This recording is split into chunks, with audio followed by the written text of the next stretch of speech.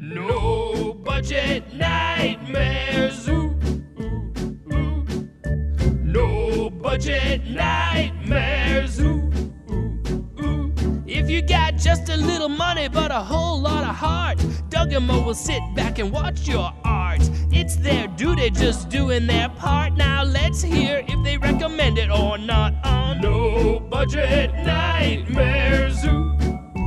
No budget nightmares. No budget nightmares. Ooh. Mo Porn and Doug Tilley. No budget nightmares. No budget nightmares.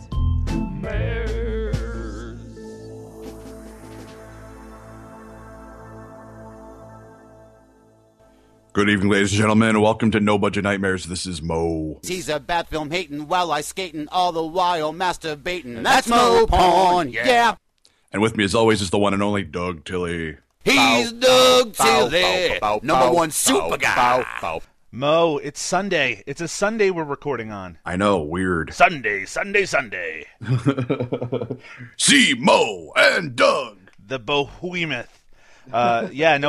We're recording at a different day and a different time than we normally would, and so if Mo sounds more awake or more sleepy than usual, yeah, it could really go either way today. Mo has technically just woken up, but he is filling himself with stimulants. I really am. Yeah, so he'll probably be okay.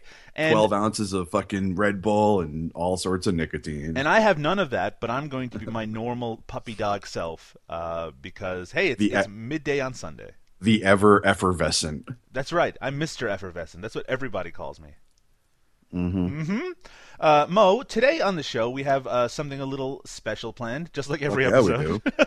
But this one's extra special. This one is extra special. This one's like an episode of an 80s family sitcom, where like the youngest child is molested or something, or somebody finds cigarettes, and it's like that extra special episode. I'll say that the gap between someone being molested and cigarettes is a pretty wide gap. Look, both of those were different strokes. No, I was going to say both of those were extra special episodes on Mr. Belvedere. So okay. I mean, yeah. Well, then I retract my entire argument. Yes, no, this is a very special episode. In fact, there is a first happening here, which is this is the first time we're covering a movie, I believe, that has not yet been released on a home format.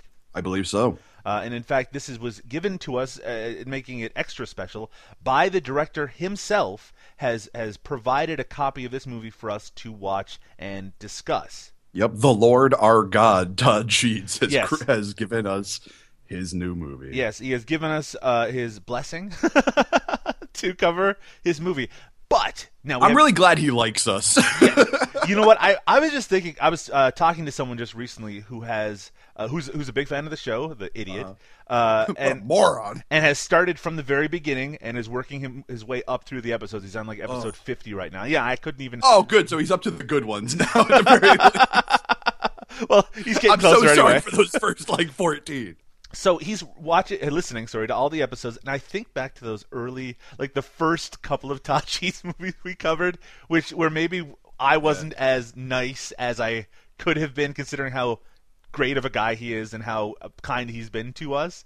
But I was just being honest. Hey, those are still my legit feelings. Look, Nightmare Asylum. I think the problem. That is the problem. Is that even if we absolutely love the person, we still have to be honest about the movie. And we're not just going to skip over something that sucks just because the person is nice and was trying really hard. Right, because right. Trying really hard is the name of the game in this entire, that is everything we encounter. People trying really hard and sometimes succeeding and sometimes failing. More often than not failing. And every once in a while, not even trying hard.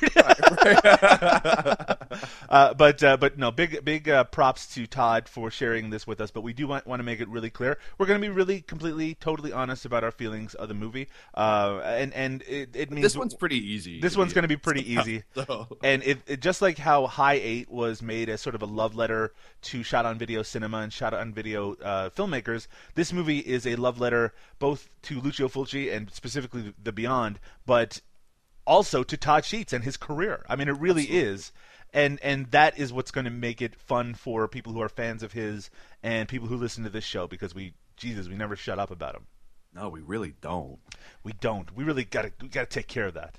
You know, and it's funny though, because I actually, you know, when I talk, I don't talk about directors very often, like outside of the show, but like when I do, it almost always ends up going back to Todd Sheets, which is then I have to but that's like my favorite part about it too, because then I get to explain who he is to somebody who doesn't know, and then it makes me really happy. Yeah, well, the kind of people I talk to, when I explain to them, I'm like, they just blank stares. So wait, he shot these on video? Well, yeah, sort of like, yeah, but not consumer grade, but like, yeah, you know, video. And, and they're like, well, why would you watch that? I'm like, why don't you shut up? why don't you go to hell? So you're saying that some of them aren't very good? Well, yeah, maybe not like good. And this is one of your favorite directors. Well, yeah. Yeah. I'm jumping way ahead here, but I will say that one of my biggest pleasures of House of Forbidden Secrets is the reveal in the closing credits that most of it was shot at a Halloween haunted house attraction, a la Nightmare Asylum, a la a few of the movies, in fact. And I'm like, that is perfect. Yep. Because those have evolved along with the work of Todd Sheets. Right. Before we jump into the movie itself, some brief housekeeping. Those who have been listening on recent episodes or have been keeping up on our Facebook group will remember that we currently have a Patreon campaign going. And what that means is that you, listeners, can support the show by having a kind of a revolving donation, meaning that every time we release an episode, you can donate a certain amount per episode. So say you could start at $1. That means that every time that we release an episode, you give us $1, and that goes towards making the show better, helping us purchase better equipment, doing our hosting and stuff like that. And it's been really successful so far. There's a few levels which all come with different perks. Those perks include the ability to choose a movie for this show. I didn't think a lot of people were going to go for those perks. They did. So as long as they stick with the Patreon campaign for say 4 weeks. Sorry, not 4 weeks. 4 episodes. Then 4 months. Well, it'll actually be just 2 months. Then they will get to choose. We'll talk about who those people are at some point in the future once we reach that point. But there are some other perks. Go check out our Patreon campaign. Look up No Budget Nightmares on Patreon, or go to nobudgetpodcast.com to get to that link. But we're also going to give some shout-outs to people who have donated. That includes some people that we recognize, and in fact we recognize all of them to one extent or another, but I just want to run through them. The first, of course, is good friend of the show, our only vocal guest host of the show, Mr. John Cross from the After Movie Diner podcast, has contributed very kindly to us. Also, Paul Busetti, very good friend of the show. I shouldn't point out that some people are very good friends. I was going to say, I think John is just as good of a friend to the show as Paul. John is more than a friend. John is like, the he's our little British buddy. Yeah, he's like, he's like the cat who's waiting for us to snuggle when we sit out. His opinions on everything are terrible. For those who want to listen to me and John get into a big old fight, look for his episode on Django Unchained of the After Movie Diner podcast. If you guys had been in the same room, it would have come to blows. Anyway, John Cross, of course, Paul Busetti, good friend of the show, Jessica Garcia from España. I'll be. Do you know any Spanish, Mo? Gracias. Uno cerveza, Jessica. ¿Dónde está el baño? ¿Dónde está la biblioteca? No me gusta son los payes. Very good. Following up, James Owens, thank you so much for your contribution.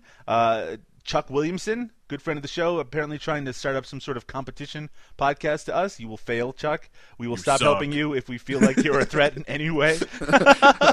We don't take well to your type. Mo breaks kneecaps. I've seen him do it. It's true. They're usually my own, but yes, he falls down a lot. I got a real weight problem. And finally, Trey Stoke, which is a great name, great contributor. That is a great name. Thank you all so much. Really, it's you. It's you, the people, who help us make this show come to life, and it's just going to get bigger and better throughout 2015 because of your contribution. Thank you very much. And speaking of contribution, we're going to cover The House of Forbidden Secrets, because that was contributed to us by Mr. Todd Sheets. Yeah. Todd Sheets, Mo. Yeah. Yes. That's a great way to get my attention. Your favorite director? Yeah. Okay. My favorite, like, micro-budget director. Yeah, absolutely. Good. We talked already about the idea that in the early episodes of the show, we maybe weren't as kind to his films, but like I said before, our opinions are always very honest. I actually don't have as much enthusiasm for some of his earlier films as a lot of the people on our Facebook group certainly do. Well, look. Let's just think back to the Goblin episode where we had Mr. Sheets on the film. Listen to me, on the show, and he was way that's exactly worse right about Goblin than we were. So. Now, listeners of the show or fans of Todd Sheets probably already know that a couple of years ago he had some pretty serious health problems.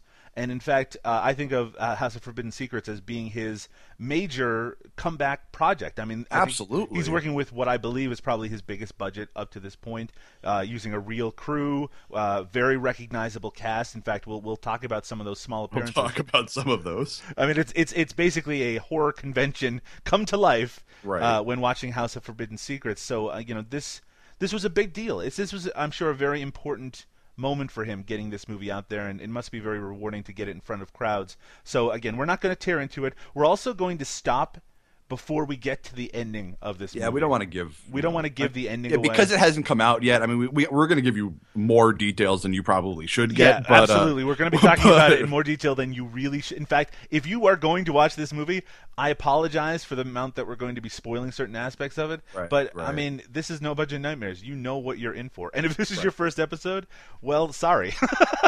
Sorry. I did my American sorry, so you know I mean it.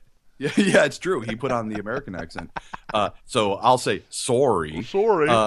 But I mean, like, I would say to anybody who's listening right now that doesn't want this movie spoiled for them, like, completely, wait until it comes out and then come back to this episode. No, listen to the episode. All right, you're right. You know what? Fuck that. Listen to the episode, and then and sit on it. Yeah, forget what we said, but listen to it.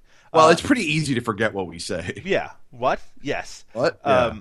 Also, of course, this episode will end with a new song, which I've already heard by Rue, based on, of course, House of Forbidden Secrets. It's amazing. I'm like a broken record talking about how great his songs are, but they're always really great.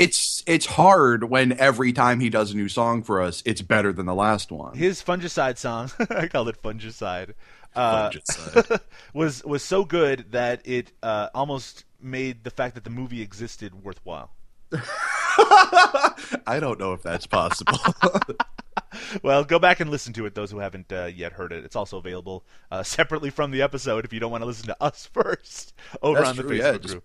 You just pop on to Rue's SoundCloud page where he keeps all of those. We link that shit. We do. House of Forbidden Secrets from 2013. Yes, 2013, because it is currently still touring around, getting shown, and as rightfully so. It should be more than a victory lap here, because it's worthy of it. By Todd Sheets from Extreme Entertainment. Mm-hmm. It's really... When the movie starts, it starts, of course, with the intro with the credits, and it's just kind of exciting to see sort of like a modern credits with Extreme Entertainment and Todd Sheets. Yeah. It's awesome. And what do we hop into first, Mo? What's the first thing we see after these credits? Well, we see the camera sort of follows some entrails up to a woman who is laying on the ground, dead. We're really painting a picture. This is the kind of detail we'll get into. Yeah, there's a woman with her guts hanging out on the ground. Guts! But I like Todd that. Sheets. There's guts hanging out. It's got to be guts because it's Todd Sheets. But I love that shot, that very first shot where like the camera's following the guts up like it's a trail, you know. And this woman is apparently a corpse. I say apparently, as you'll see why in a minute. There's a very terrified young woman in this room next to the corpse. She has a flashlight. And she's looking around the room. She's kind of moving her flashlight back and forth. She moves it to a corner, and she sees a figure, moves it away and back, and then the figure disappears. It's all rather creepy. And this isn't your mama's Todd Sheets movie. This looks like a movie. Yeah, no. The production value is definitely head and shoulders above a lot of the other stuff we've watched. And it's interesting that, I mean...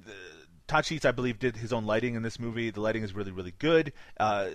When you think back to something like Nightmare Asylum, which this movie does kind of resemble in some ways, and the attempts that were made in that to, kind of imitate the look and feel of like a Lucio Fulci movie, that's so hard to do anyway. But to do it on such a low budget with that sort of equipment was particularly difficult. But here, not only do you have the lighting that really does kind of bring that feeling forward, but it's helped by the music. Oh. The music, Mo. The music. No, you might say, what, is Enoki and Key back doing music? No, that's like my dream That scenario. would be terrific. Yeah. But no, in this particular scenario, Todd Sheets managed to get Fabio Frizzi, the musician who scored The Beyond for Lucio Fulci and any number of other Italian exploitation and horror movies. He did music for this movie. I know. How amazing is that? I mean, that's incredible. And it's funny because one of the things that we're going to be talking about here is how sometimes stunt casting can be a distraction rather than a help for a low-budget or independent movie, even though it does get eyes on it. I mean, we'll talk about it in some detail. But this, at first, when I remember when he first announced that he had Fabio doing this music, I was like, well, what's that going to be like? Is he just going to like toss it off? Is it going to be sort of just like a pale imitation? It's not. It's really good. It's amazing. I mean, it sounds like something from the Beyond soundtrack. It really does. Yeah, I seriously, I'm sitting as I was sitting here watching this movie, like actually in my notes several times, it says the music here is just so amazing. Like it's. So we have it playing in the background. It adds so much. Yeah, to the, there's to atmosphere the galore, or gore lore. Jesus Christ! Very good. So this woman is very terrified. Music playing in the background. And then some zombies start appearing from behind and around her. And also the woman with the guts hanging out, she gets up. She's a zombie too. There's zombies, folks. You might not have expected zombies, but there are zombies. See, that was the thing, though. It's like, I mean, I guess they're zombies, but some of them aren't really zombies. That's true. They're more like so it's like they're like ghouls. It's like little green ghouls. Like it's like as I'm doing my notes, I'm like, oh, should I call this a zombie? Because they're not really zombies. We didn't watch them die. They're just that woman with the guts hanging out. Ghosts. She's a zombie. Yeah, no, she's definitely a zombie. It's just weird. Yeah, let's argue about this for 20 minutes. Yeah. From there, this is the important stuff. But this is just a teaser. In fact, this is a flash forward actually that we will get to in just a little bit. We hit right into the opening credits. Todd Sheets. The star of this movie is a Todd Sheets regular, Mr. Antoine Steele, and we'll talk about him in some detail. But one of the other notable things about the casting in this movie is that there are a lot of recognizable faces if you're a fan of horror or exploitation movies. I guess I'm not a big enough fan because I didn't I recognized some of them. But there were other ones, as we were talking about before we started recording, that I'm saying I don't know who that is. We'll talk about them as we get to them. And I miss one, because I mean I'm like you, Mo. I pay attention to these things, but I don't consider myself a expert. But some of them will be impossible to miss, even if you. No. Yeah, some are obvious. So yes, as we mentioned before, screenplay by Todd Sheets, music by Fabio Frizzi, and the credits have like old-looking photos in the background. Oldie time photos. Well, it looks like a fun combination of like actual like Prohibition era photos and modern photos that are shopped to look like Prohibition era. And I got to tell you, they do a really good job. I mean, obviously the equipment from then to now is totally different. So like the modern ones are a little more obvious, right? But the filters and the work that are done on the pictures are good enough so that it's not like jarring. Exactly. Yeah. Also give a quick shout out to Amanda Payton, who's the producer, one of the producers on this film, and is a good friend of the show as well. We then get into the movie proper, and it starts with something that I find generally very irritating, Mo, which is fake film damage on what is obviously shot on digital that is meant to make it look kind of like a roughed up exploitation movie. Thankfully, that is not going to be a distraction going forward. I thought at first, I'm like, oh no, don't do that, but it ends up being okay in the long run. But even aside from that, it starts with something that is way more of a mind blower. It starts with what appears to be a crane shot. A crane shot, Mo, in a Todd Sheets movie? A pledge pin? Sorry.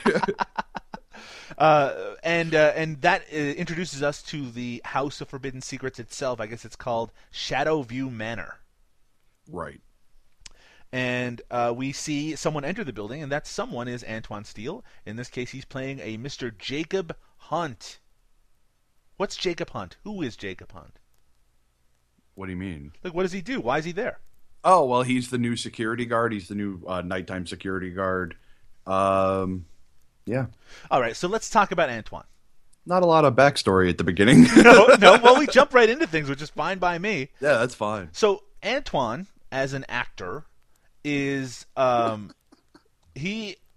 was worried at first. I was too.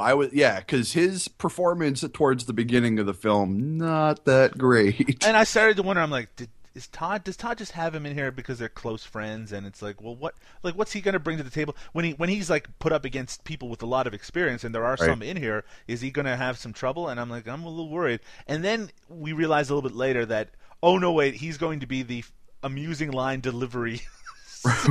Right.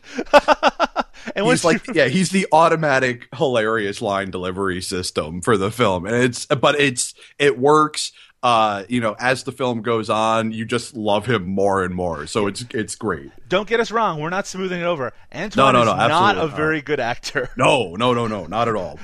When called upon to emote more than just being freaked out, that he has trouble with that. But since he's the audience surrogate, because he is discovering these things as we are, he's good at that, right? Absolutely. He gets our sympathy because he reacts like a person would react in these situations. So the first person he runs into is actually a fairly recognizable person if you're not Mo Porn. Yeah, because I'm like, I don't know who the hell this is. He's actually introduced and brought in by Ari Lehman. I think I'm pronouncing that right. The original Jason from Friday the 13th, the original Friday the 13th. And when I say original, I mean the young child Jason that drowns. That actor. I mean, he's made sort of a career of going to conventions, and he has like a rock band, and he has a lot of hair. It's funny. It's like when he came onto the screen, I said to myself, "This guy's probably something, but I don't know who he is." Because he has that look to him, like where like he's got to be somebody. Yeah, no, not necessarily that, but I mean, like you know how they're like Tom Savini, who has that sort of like signature sort of look, right? That like that you look at him and you go, all right, well, he's something. Maybe I'm not entirely sure. Yeah, even if you saw him walking down the street, it's like that person must do something that's interesting. There's something that I don't know about that's going on there, and that's exactly what it was for me with this guy. I'm like, he's got too many like things going on. He also has a kind of a wink line where he goes, "Mom is waiting and he's got to go," which is obviously a reference to the mother from and that joke would have been way better if I knew who the hell he was. And we go from one cameo, and we'll call it a cameo even though they're obviously credited in this case, small appearance by a recognizable face. We'll head into a second one, and that is who, Mo? George Hardy. Excuse me. Yeah, everything okay? Is this a Strange Vapes episode we've walked into? Yeah, I'm over here vaping some prosciutto and melon. Yes, we are introduced to Mr. George Hardy. For those who don't know, George Hardy, the actor in quotation marks from Troll 2. Hey, I don't think that's a knock. I'm just saying not a trained actor. Yeah, the dentist from Troll 2. And he has some of the most famous lines from that, and of course, he has a big part in the documentary Best Worst Movie about the movie Troll 2. George Hardy plays Bruce Kane, who is like the superintendent, or he's the guy who runs the house. He's the building manager. I didn't really understand. I mean, I understand his position. I didn't really understand like how the building worked. It gets a little bit confusing coming up. Like, what kind of building is it? Does it have like stores in it? See, I don't know. I just assumed it was a hotel. Like at first, that's what I would have thought as well. Yeah. But it seemed like that there were businesses. I mean, it's a big place. Yeah, I guess. I don't know. Well, anyway, George Hardy plays Bruce Kane, who, he's like the building manager, and we see him interact with Antoine's character about, giving him instructions about working on the job. He doesn't want him to fall asleep. He mentions that the isolation of the place sometimes drives people a little wacky. Like nice little Shining reference there. Yeah. Now George Hardy has this Utah accent. Which bless them. Those. I mean, those I'm not. Utah- As we've said before, I can't mock people for their accent. No. Canadians cannot It's mock people unfair. for their accent. But I will say, George Hardy's accent sounds ridiculous. The Utah accent is so bad. We're also introduced to a couple of other characters here, including one of my favorite characters in the whole movie, Jackson. Yeah, Do you like Jackson? I do. Jackson, in this case, is played by Brian David, who has done a couple of small independent parts. He's actually one of the best actors in this movie. He's Absolutely. really good. Yeah, he is good. And he gets a lot of fun stuff to do. And then suddenly it's sort of... We get introduced to Jackson as he's reading a magazine called Donkey Times. Donkey Times. Yeah. And in fact, I believe he's even talking to a stuffed donkey at the time. Oh, there was one thing I wanted to mention about the George Hardy scene when we I love how as the film progresses, like it took me maybe 5 mentions of his name to figure out what his actual name was, because like people, like the way they were pronouncing his name, I had no idea like what it was. I'm like, is he Mr. K? Is he Mr. Kane? Yes, I had to look it up on the IMDb to know that it was Kane. So what is it actually? Mr. Kane? Yeah, like his name is Bruce Kane. Yeah. Like sugar cane. Yeah, so like as my notes progress, like the name for him just keeps changing. Mr. K. It's Mr. K right now, and then it's like, oh, is it Mr. Kane? So is it Mr. King? So Jackson is the maintenance man, so he's going to show Antoine around. I'm going to call him Antoine. I apologize. His name is Jacob. I'll go back and forth on that. So yeah, that I got to tell you one thing about this. Probably not the best idea to have 2 characters in the film who both get called Jake. Yeah, I know, right? Yeah. And so Jackson is the maintenance guy. He's showing Jacob kind of the ropes about how the whole place works. At 10 o'clock, the lights are on a timer. They all go out automatically. Right. Like Foreshadowing. I said, I didn't really understand. It's a manor, right? So you think I don't understand. Like, yeah, it's a hotel, I guess, but I don't know. So remember that young woman that we saw at the beginning? She was all scared. We're reintroduced to her again, and a number of other characters. She's actually reading Salman Rushdie's The Satanic Verses and talking to another girl about demonic possession. And this is how unobservant I am as a human being, is that I didn't realize until later in the film when we get back to it that was the same person as before. I'm like, that's I mean, that's fair enough. That's me. That's me. I think anybody else watching this would have put those 2 together. I'm just a moron and like didn't even think about it. There's a lot of characters that we kind of get introduced to at the beginning, but as they become important, we'll start assigning names to them because they're not named right away. But just to give you an idea, these 2 young women, they sort of, and you can elaborate a little bit on this, Mo. One of them is like a psychic. One of them's a medium. A medium. That's or maybe a sensitive. Yes. Yeah. And the other one is her friend, who is like a helper.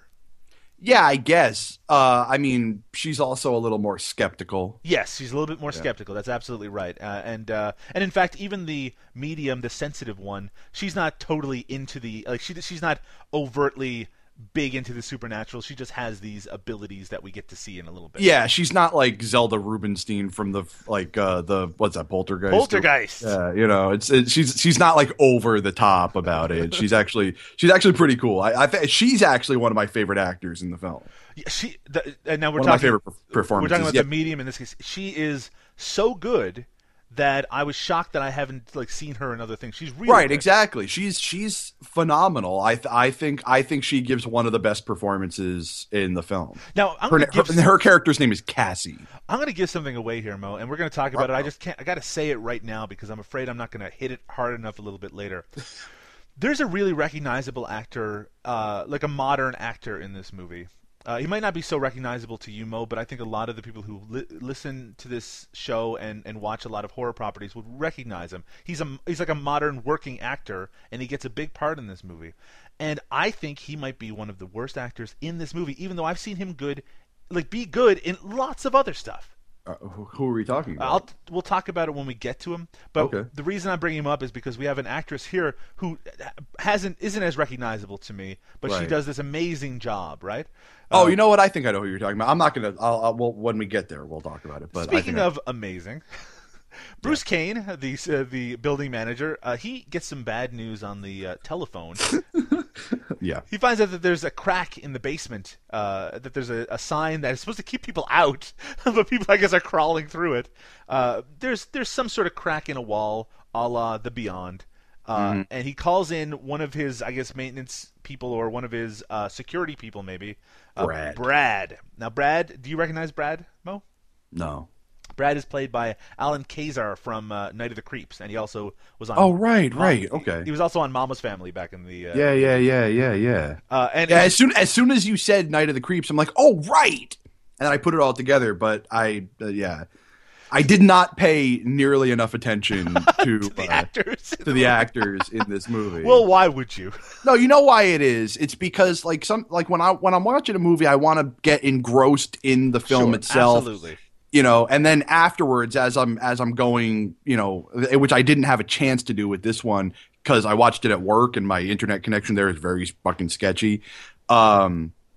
But generally what I'll do is after I'm done watching it, I'll go onto the IMDb and look at who was in it and put all those 2 and 2s together, and I just didn't have a chance to do that with this one. But yeah, you mean doing the work that you're supposed to do for a podcast? No, doing the work that you do for the podcast. my job is to yawn and say yup. So that's I'm right. getting ready. So I got like 3 hours of sleep and I'm good to go for that one. So Brad, this character, don't get too attached to him. No. He's kind of a goofy, fun-loving joker of a guy, and him and Bruce have a bit of a conversation. Brad and Bruce, yeah, there's too many characters. Like Brad, Bruce, Jake, and Jake. Yeah. So Bruce mentions George Hardy's character mentions that he's got to leave very soon because he's going to the ballet with his wife. Mm-hmm. And this was. Does he actually say he's going to the ballet? In fact, I think it's just that Brad says, "Don't get dragged to the ballet," and then he goes off on what the ballet is like with this very non-PC bit of business. Let's listen. Yeah. And what's with the chicks that do the ballet? Not one of them's got a rack worth looking at, right? Not a one of them, and they all got that spitty-looking pulled-back haircut, like hairdo like this, and it looks like a squid is trying to make it with their skull. Classic Alan Kazar. Kazar? Maybe. Bruce mentions that the closest thing he's ever gone to see in terms of ballet is Muppets on Ice. Yeah, that conversation in and of itself is probably one of the more ridiculous. Like, because even right before that, Bruce Kane is like, "Do I look like the kind of guy who goes to a ballet?" I mean, like what's he trying to imply? I like how you're giving him this rough, gruff voice instead of this Utah lilt. Yeah, right. Do I look like the kind of guy who goes to the ballet? Much better, actually. Yeah, there you go. By the way, the point of this conversation is that Brad's going to put a camera down to make sure that people aren't going through this hole in the wall. Yeah, and so we played you the clip of what he talks about the women. We didn't play you the clip for what he talks about the men. So just be thankful for that one. So that's what's happening there. Back to the girls. They're actually setting up some sort of seance with the help. There's an older woman who I guess her husband has recently died. She has objects from his life, and they're going to do a seance to try to communicate with him. Mrs. Fremont. And in fact, there's also, I believe it's 2 students who are filming this seance. I don't think they're students. I think they're just people. I think they're like with the media. Okay, so 2 media people, and in fact, one of those media people should be recognizable to you, Mo. You're gonna that comment is because he was they weren't. I don't know which one you're talking about. So there's a young woman and a gentleman. And the gentleman in this case is played by Brad Westmar, a radio personality, who is also the star of Todd Sheets' High 8 segment. Oh, right. There you go. I think he plays a character named Wayne in this movie, though I'm not sure he's ever actually called that. I don't think is he ever actually named? Probably not. Because in my notes, he's just the cameraman for the entire... Jackson and Jacob are wandering through the building, and they show up. They introduce themselves. Can I just state for the record that it's real nice to see that some things in micro-budget film never die, like not introducing characters. There's a lot of characters to introduce. Some of them Yeah. get introduced a little bit later, or just kind of offhand. But like you said, describing him as the cameraman would be fine if you didn't have to do a podcast about it. Right, exactly. We're like almost maybe 10, like 12, 13 minutes into the movie at this point. Right. And we're just learning the main character's name. Well, Jacob and Jackson, they're asked to be part of the seance, and Jacob's really he's skeptical about it. Not skeptical about the seance itself. In fact, he grew up very religious, and he saw an exorcism when he was a kid, and it really freaked him out, and he never went back to church. But Jackson, he's super into it because he wants to make it with one of these gals. Hannah's the younger gal, not the Not Cassie. Not Cassie. You're very good. You figured it out. And this, so they get around the table. They're going to start doing the seance, and then Cassie gets a phone call. Ugh. What's so funny? Wait, hold on. We totally you didn't. No. play I too. understand. No, I'm not skipping it. The phone actually rings, Oh, and then they right. Right. So the phone rings, and we find out it's her daughter. We'll go back to that in just a second, because first we go back to Bruce Kane, the billing manager, and he thinks someone's playing a joke on him because he hears some strange noises and some papers fall off his desk. Yeah, I love that he's getting all pissed off and Pissed off, you say? Yeah. My notes in this part right here say his acting is just ... amazing. He is here ... now. I had to make the I am here now reference there. Look, George Hardy is known for two things. One, being in Troll 2, and two, the line he's about to say. Well, I was going to say, yeah. Well, then three things. And being being in Troll 2, being in the documentary about Troll 2, and this line. Mo and I, before we started recording, I was reminiscing about that part in Best Worst Movie where George Hardy is at the horror convention and he's looking at all these filthy horror fans like we all are, and just talking about how none of them floss. I love that bit. But anyway, the consummate dentist. Anyway, he gets a little freaked out, and this is what happens. It's not appreciated. You can't piss on hospitality. I won't allow it. I've had enough. I left in that part where he says, I had enough. The best part about that is that the music is trying so hard to make the scene better, and it's almost working. It's just George Hardy's line delivery is so rough. You'll notice there as well that the music is intermingled with a lot of kind of spooky sounds going on in the background, like voices. Yeah, right. Because right as he says that, you get that nice little kind of boom, and it's a good effect. It's just a good effect at the end of a terribly delivered line. It also should be mentioned that there's something spooky already happening here, and the seance actually hasn't occurred yet. So right. It is suggested a little bit later that the seance kind of pushed open a door a little bit, but it's a combination of a lot of different factors that are going to make things spooky. Right. So and I should say it's already been established by this point that spooky stuff happens at this place. Yes, spooky stuff happens. Spooky stuff happens. Yeah, but I guess it's never really progressed to the point where it will be going in the film. Yeah, in just a minute, in fact. Literally. Bruce gets grabbed suddenly from behind by some arms, and that's the end of that scene and the end of Bruce. Yeah, because a camera cuts to the outside of the building, and we get some like biting and crunching noises. And so Cassie, back at the psychic station, she has gotten a call from her daughter, and her daughter is at home, currently being taken care of by her grandfather. And her grandfather is played by who? The ever distracting Lloyd Kaufman. Now we've talked about this a little bit on the Facebook group, and also just Mo and I have talked a little bit about it. Lloyd Kaufman has done some amazing things for low budget films and filmmakers. He obviously is almost like a mascot for low budget filmmaking to some extent, because he will appear in any low budget movie that's being made. But he can be really distracting. Yeah. He's got a very specific sort of style when he quote unquote acts. Like in Guardians of the Galaxy, when he shows up for like 2 seconds as just a prisoner, and while the camera's going by, that's perfect. Because then it's like, hey, that's Lloyd Kaufman, but then you don't have to think about it, and it's not going to take you out of it. Exactly, because that's like Lloyd Kaufman doing the standard Stan Lee cameo, where it just the sort of the camera passes by, or maybe he says like a quick line, and it's just over and done with. Perfect. But sometimes he's asked to act, and he only has one mode. Ridiculous. Yeah. So the kid is talking to her mother. She seems happy enough, but Grandpa is drunk. And Grandpa gets on the phone, and this is what he sounds like. Mom. Ah, shit. What do you want? I'm tired of babysitting. I told you, I don't like it. You said you give me some Maker's Mark. I got cheap wine here. What do you do? God damn it. That appearance. I love how, I love how every time he gets on the phone, it's not like he's having a conversation with anybody. He's just spouting off like gibberish, or like just annoyed sentences.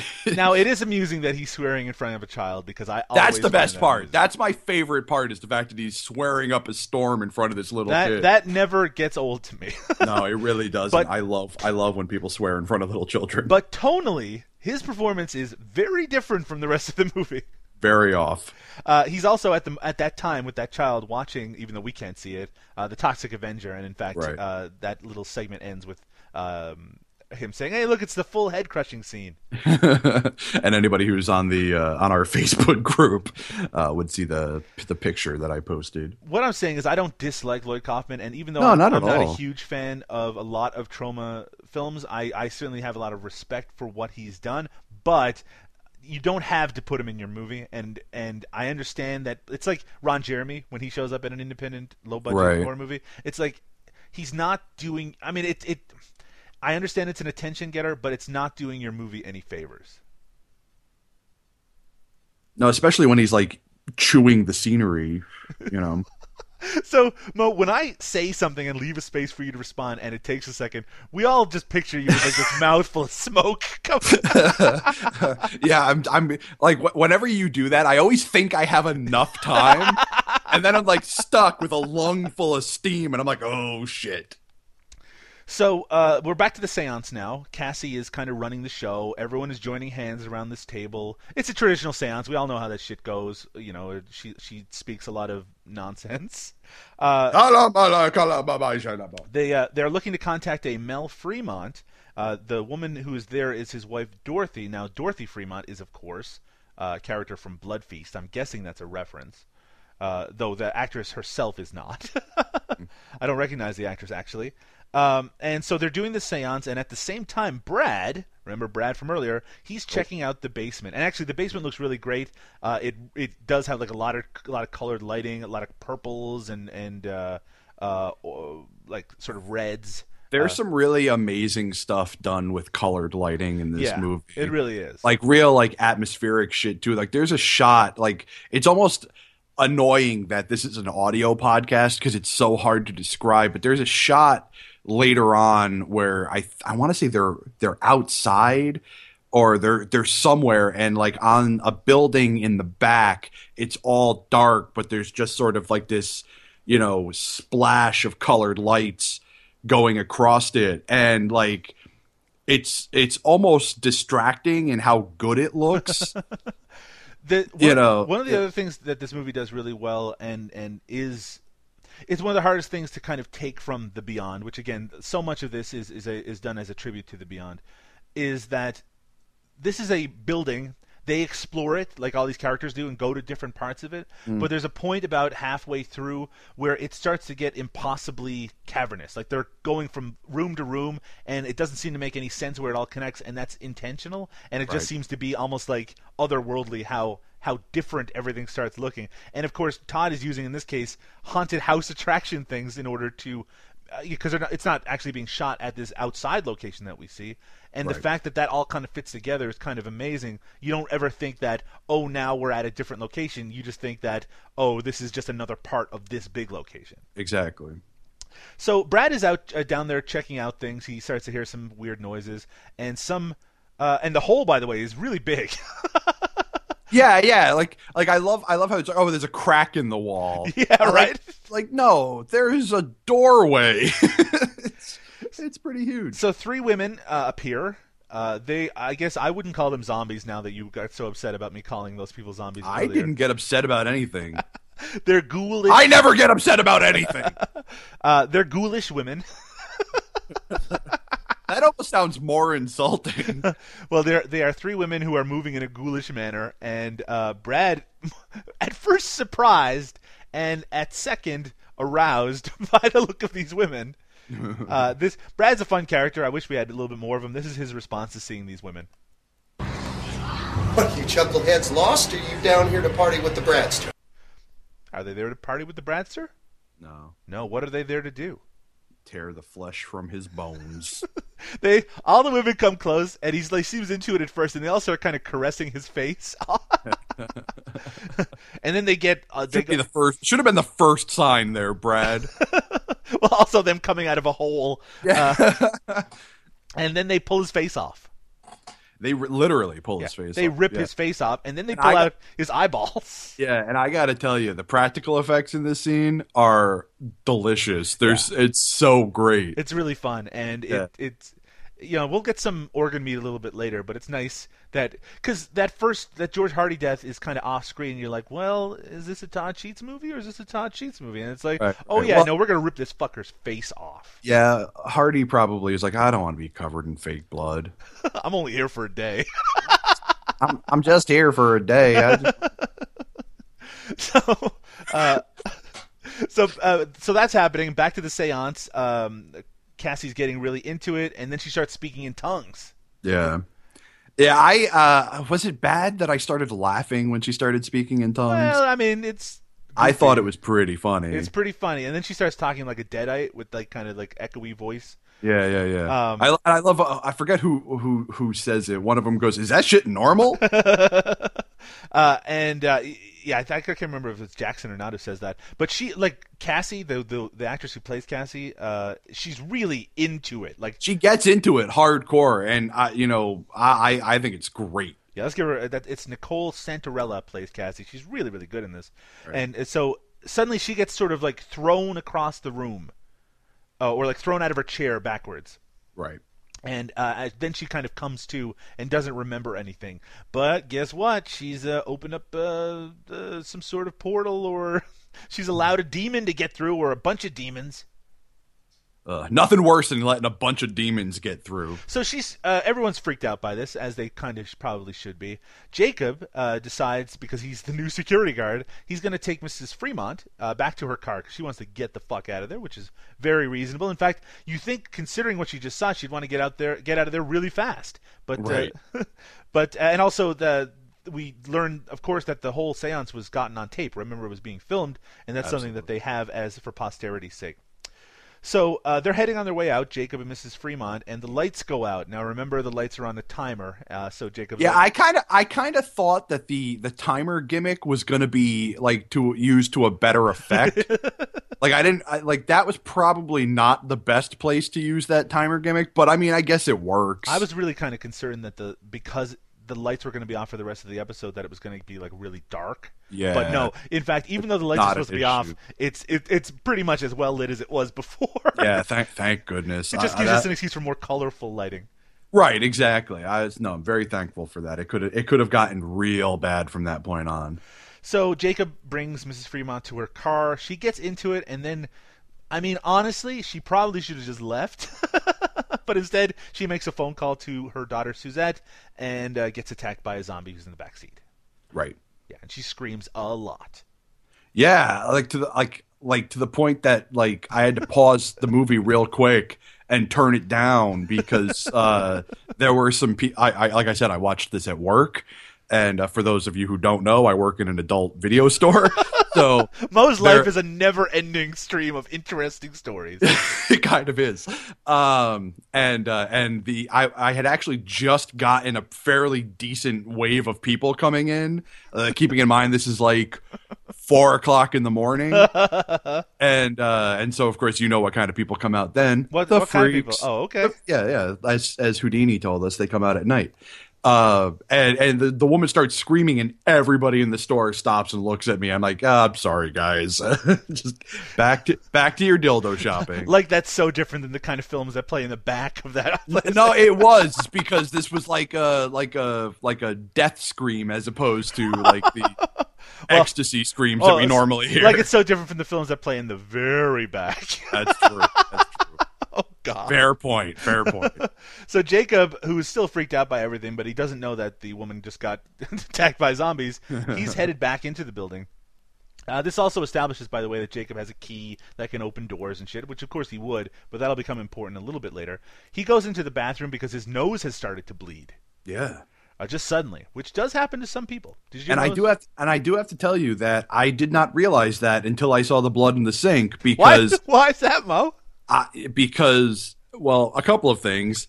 This particular shot was extra dark, and then it didn't really help that it was like the dark blood on a black dude.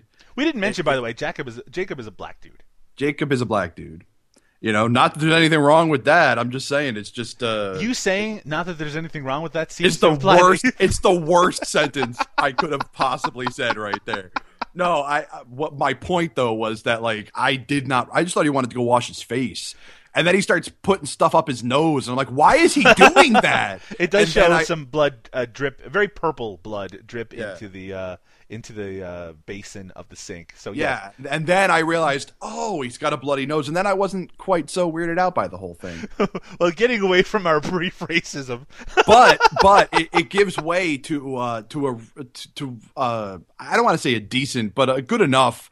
Like when they do that mirror reveal. Man, I'm done with mirror reveals. Yeah, they're a little overdone, but I kind of liked this one. So Jacob like bends down, and we see that there's like a ghoul or a zombie in the mirror, and he comes back up, and when he leaves, that it's missing. So it's it's not quite that American Werewolf in London shot where he moves the mirror, he closes like the medicine cabinet, and and suddenly you see someone. That's the classic one. That's the best one. Yeah. But don't do that either. We're sick of it. Yeah, they are. Look, when you've been parodied on Saturday Night Live, it's probably a good idea to stop doing it. So back to the seance. Cassie is talking to I have them down as students, but anyway, the people who are filming things, and she mentions that it's like the most intense thing that she's ever experienced, that she's been investigating the paranormal for a while, but someone unexpected took over during the seance. This then progresses into one of the nicest moments in any Todd Sheets movie, where it's this really lengthy shot, this kind of otherworldly shot. It looks like a crane shot once again, by the way, going between floors of this building while the Fabio Frizzi music plays in the background. Well, before you play the music sample, I want to talk about the Cassie scene that just happened, because this is probably the most irritating moment in the film for me, because whereas I may not be paying attention to characters, I do pay attention sometimes to what happens. And like a minute ago, she had no idea what was happening. She couldn't remember any of it, and now she's explaining what happened. Well, maybe she was just in shock for a second, Mo. I don't know. I had an issue with that scene. Well, got an issue? Here's a tissue. God damn it. So we don't have any lengthy samples of the music from this movie, and also it should be noted that not all of the music in the movie is Fabio Frizzi's music, so we wanted to make sure, like, this part definitely is. This will be the longest sample that we have from it, because there isn't some at the closing credits. So let me just play just a little bit so you can get a sense of what that would sound like, and play like 5 or 6 minutes of it. Yeah, let's just play the whole kind of thing. Play the whole thing. And remember, this is played over this kind of really slow shot, and it's very eerie. I mean, especially with this music playing behind it. I'll shut the fuck up now.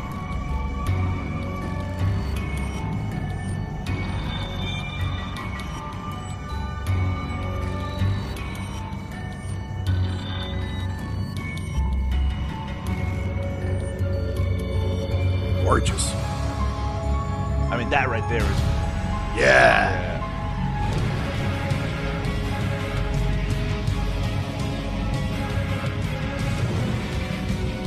how badass is that? That's pretty fucking badass. Epic. Yeah.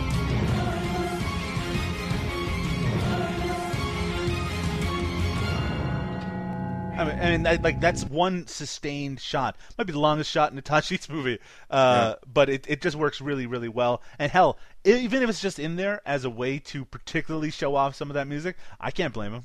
No, I thought that was a great use for it. That shot is amazing. That music is amazing. I'm amazing.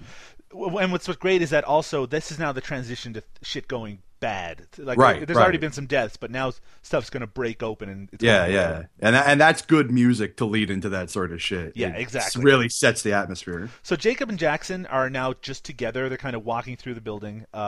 Jacob is really upset about the seance, since he was upset about even taking part in the first place. He has much of a right to. He said, and of course, Jackson makes jokes. Yeah, he jokes. He references the Omen and the Amityville Horror. Well, and he says that his ex was a witch and that she thought he cursed him, but they'll be fine. I like that. That's just another thing added to it. He's been cursed by a witch. Yeah, my ex was a witch. She cursed me. Well, I think we'll be fine. So they notice that the lights are still, I guess, on in Mr. Kane's office, even though I thought all the lights would go off at the 10 o'clock thing, but I guess his would be on anyway. I guess. Maybe his aren't on that breaker. I don't know. They go in and they find it's a big mess in there. Yeah. It looked kind of messy even at the beginning, so I didn't notice that much of a difference. Yeah, but there's like papers on the floor now. There's also a lot of jack-o'-lanterns around. Did you notice that? You know what? I did not. There are a lot in like a lot of scenes there are jack-o'-lanterns, and I wonder if this office is just part of like a haunted house attraction. Or maybe it's just around Halloween, or maybe it's the office for the haunted house. Maybe it is. So, and Jackson, when he sees this mess, he gets really worried, and he tells Jacob that he should get his gun. But of course, Jacob is just a security guard. This is a recurring joke, It too. is. And it's actually one of my favorite jokes in the movie, where every time they, "Where's your gun, man? Do I look like I have a gun?"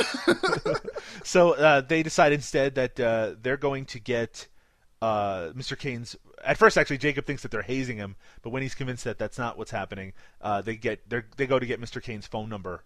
And in fact, when they leave, we see some zombies pop up, but they don't see them, so they're not sure that shit's going on yet.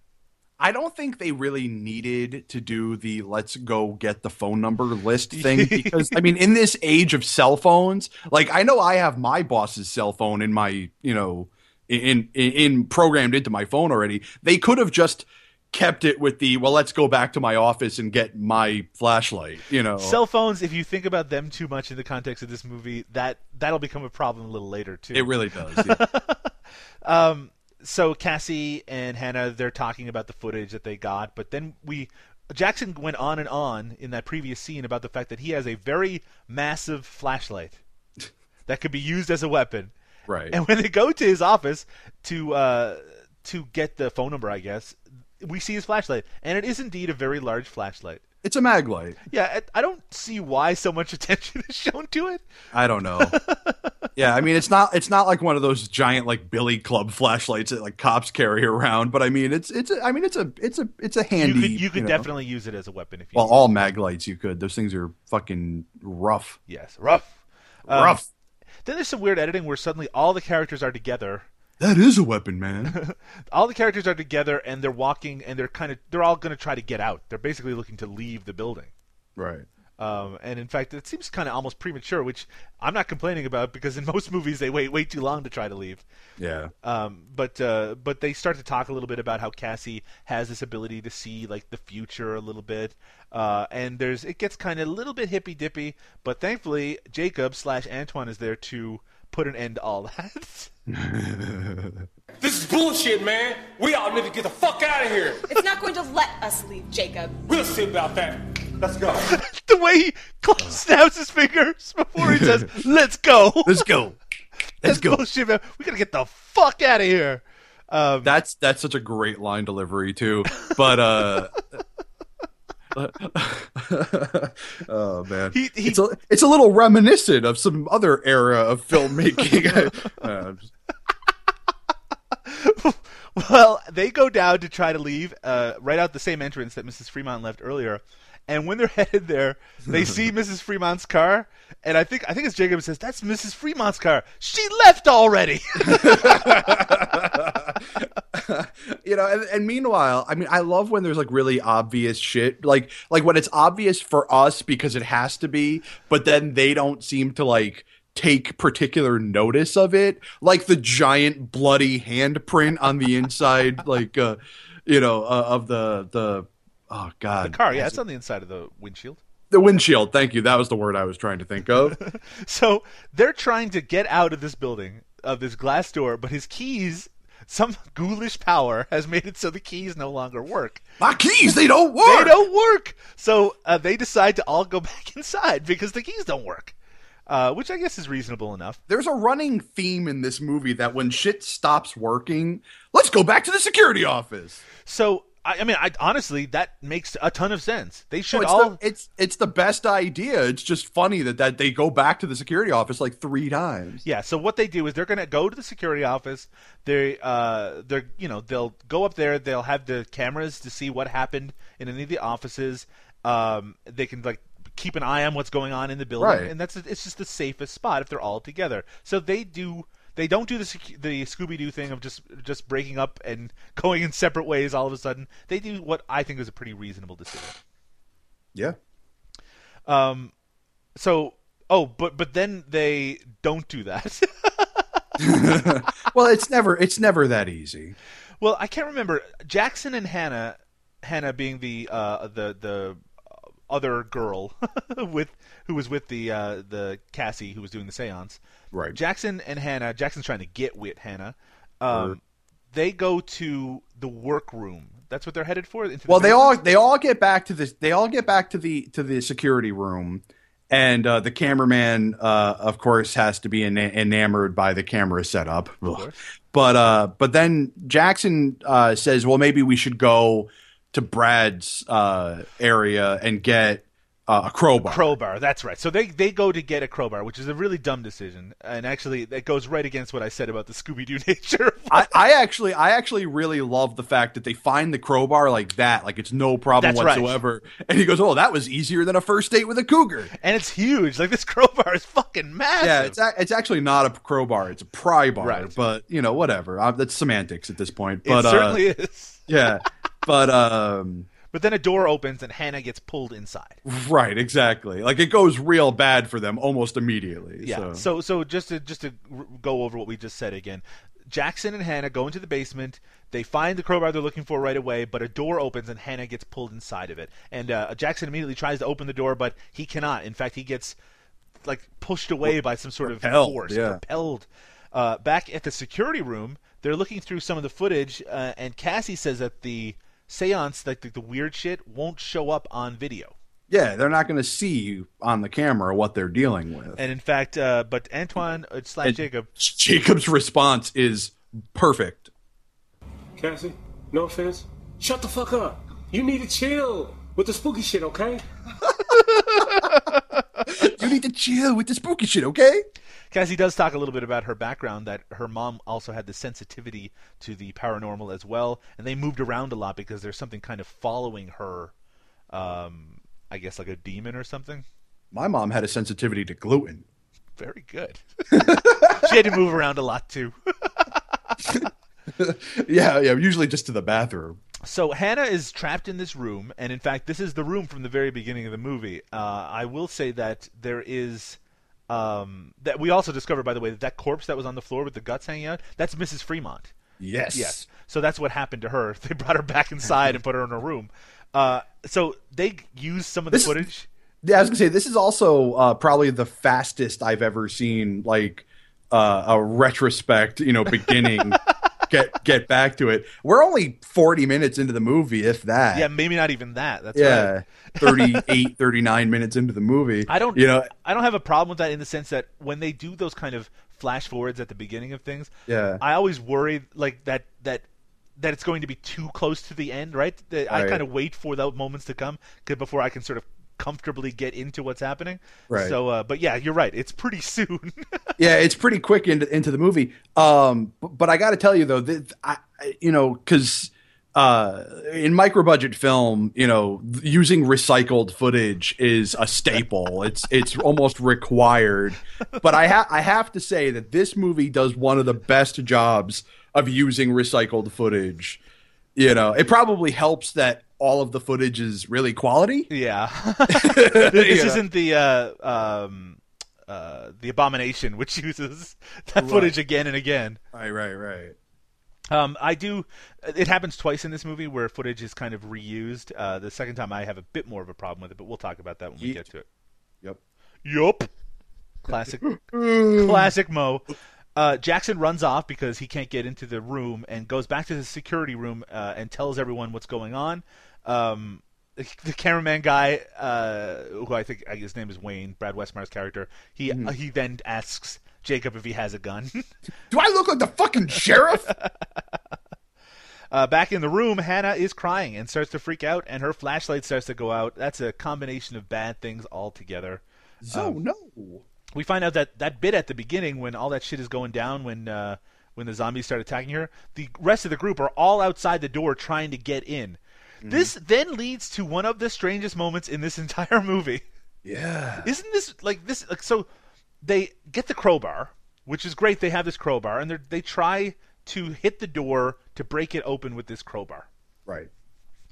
Back in the room, the zombies get Hannah, and they rip her apart. Literally. Yes, and it's great. It's amazing. Yeah, it's really terrific. Classic Todd Sheets. And the music is really great. And so that's all really good. So they're trying to break... Well, no, if it was classic Todd Sheets, there would just be guts sitting on top of her actual stomach. Never mind. With Mars, the bringer of war, playing in the background. So Jacob has the crowbar, trying to knock the door. Suddenly the crowbar, he reaches back to do a big swing. It flies out of his hand and kills... Sorry. Yeah. It goes through the neck of the female who was filming things, the one who was teamed with Brad Westmore's character. Right, who 5 minutes later we find out is named Tamara. Her name is Tamara, that's right. Yeah, 5 minutes after she dies. Are you sure it was Tamara and it wasn't... Taylor? Sorry. Nice. Well done, sir. Well done. So yes, Jacob murders... somebody by mistake. This is such a strange moment that someone dies sort of, as some Americans say, on accident in this scene. The stupid Americans say that, just for the record. I've heard it a lot lately. So let's get into this just for a second. What's up with people saying on accident instead of by accident? I don't know. I never understood that. That's one of those. I mean, I guess I've been a grammar Nazi from an early age, but I mean, I don't get that. I never once in my life have said that. Yeah. Well, people who say that are stupid. Sorry to everybody. Sorry, stupid Americans. So enjoy your cheese-covered hot dogs. Enjoy your ketchup-covered hot dogs. Ketchup is good. Not on a hot dog. I'm with Dirty Harry on this one. I'm not a hot dog eater anyway. So hot dog, Teddy fucking ball game. When Yado. Anyway, a Canadian doing a Boston accent. Anyway, this young woman is dead because Jacob killed her. And we're making jokes. But something interesting happens now. Something really, really interesting and very important for the rest of the movie. Back in the room with Hannah's body, a priest appears. Mm-hmm. And he speaks from the Bible, or quotes what sounds like it's from the Bible. I'm not an expert on the subject. And this is important. We got to talk about this. What? We have to talk about the actor. Okay. Do you want to talk about the actor who plays the priest in this case? No, you go ahead. I will. I'll talk about it all day long as soon as I can find out what his fucking name is. Hold on a second. Yeah, well, that's the problem. It's I can't remember what his name was, okay, but I can certainly tell you who I thought it was. Okay, this character is Elias Solomon, and the movie will explain just a little bit who this character is, this priest. And he's played by an actor named Lou Temple. Now, Lou Temple has been in a ton of shit. And big productions. He was in Well, I guess a lot of people he was in The Lone Ranger. He was actually very recognizable in that. But he had a large part in one of the seasons of The Walking Dead, which is what I recognize him most from. Oh, right. Yeah. That's right. He was a prisoner on that show. Yeah. For a few episodes. And I mean, he has a huge career. He gets constant work. But I will say, and I'm sorry, Todd, he's awful in this movie. He's really, really not good. And it's not his performance necessarily, because he doesn't really have to do that much. Well, it is part of his performance. It's his accent. Yeah, it's rough. He's doing this Irish accent, as you sometimes would do as a priest, but his Irish accent is fucking terrible. And I can say Awful. that. That's the one accent I really should be allowed to really know about, because I have a Newfoundland accent, which you don't hear very strongly, but I mean, which is really just a offshoot of an Irish accent. But his Irish accent is really not good. Yeah.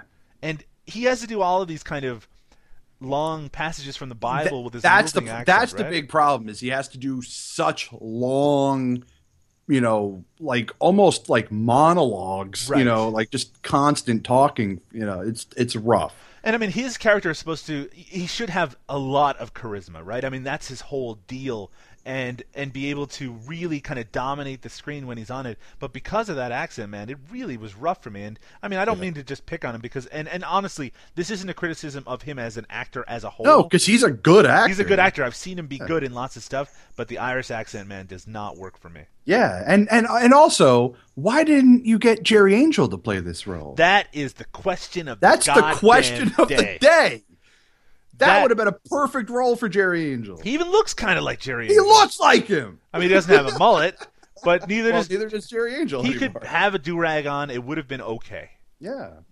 So anyway, back to Jacob, who just murdered somebody. Wayne, the cameraman, is very upset at Jacob for killing his good friend. Yep. But Jacob's pretty upset too. He said it was an accident. Cassie is crying. I mean, there's just a lot of people who are really kind of upset. In fact, Wayne even starts choking Jacob. But Jackson calms everything down. Jackson's actually really good at calming people down. Yeah. And then the door swings open. Of course it does. They all run inside. Well, Cassie runs inside, and then the rest of them come after. But it's just an empty room. In fact, there's not even a corpse.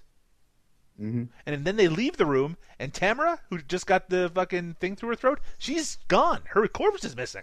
Yup. So Jacob then makes the decision, as you mentioned before, Mo, everyone should go back to the security room. Let's go back to the security room. All right. We were a lot safer. A lot less people were dying when we were in the security room. So that's where they go. That is truth right there. So they are looking through the cameras. They go back to the security room. They're looking through the footage, which they, I guess, didn't really get to before. And Jackson mentions that, he kind of implies that he has a crush on Hannah, and he's really worried about her safety. They think that she might still be okay. Yeah, I don't know why. I mean, she goes into a room that has no exit, and then she's not there anymore. And then they end up seeing her on one of the cameras. One of the cameras in the basement, I guess one of the ones that was set up earlier, they see her walking in sort of a weirdly mechanical way, almost zombie-ish, I would say. I would say like something out of like a J horror. Yeah, that's a much better way. Kind of jerky, herky-jerky dancing. Right. And so Jackson, who's very excited by the fact that she might still be alive, or probably is just walking around, he runs off to find her in a bad move. Yeah, because of course he ends up running into a room, and of course the door fucking closes behind him. Now the rest of the group follow him, so he basically goes ahead of them a little bit, and the door closes behind him, keeping the rest of them out of it. I think it's. But I think Jacob has the right point here at this point. What's that? He gives up. In fact, this is what he says. This is pointless. I give up. Just slamming on the door. This is pointless. I give up. I give up. Cassie, who is the only one who has really any understanding of what's going on, she thinks there's something powerful in control doing all of this to them for some goddamn reason. Why not? The room that Jackson has been trapped in is actually a church with pews. Oh, yeah. Yeah. So there's pews full of like bodies. They look like corpses just sitting in the pews. And Hannah is in there, and she starts talking to him in a non-Hannah way. And then, as they're kind of talking in front of the pulpit or whatever, the priest shows up, and Right. he starts preaching sort of like fire and brimstone stuff. Says a lot of quotes from the Bible, which leads Jackson to say this. Yeah, nice speech, but who the fuck are you? Confess to me, child. For do not fear he who can take your body, but rather fear he who can take both body and soul. Fiddle-dee-dee potatoes.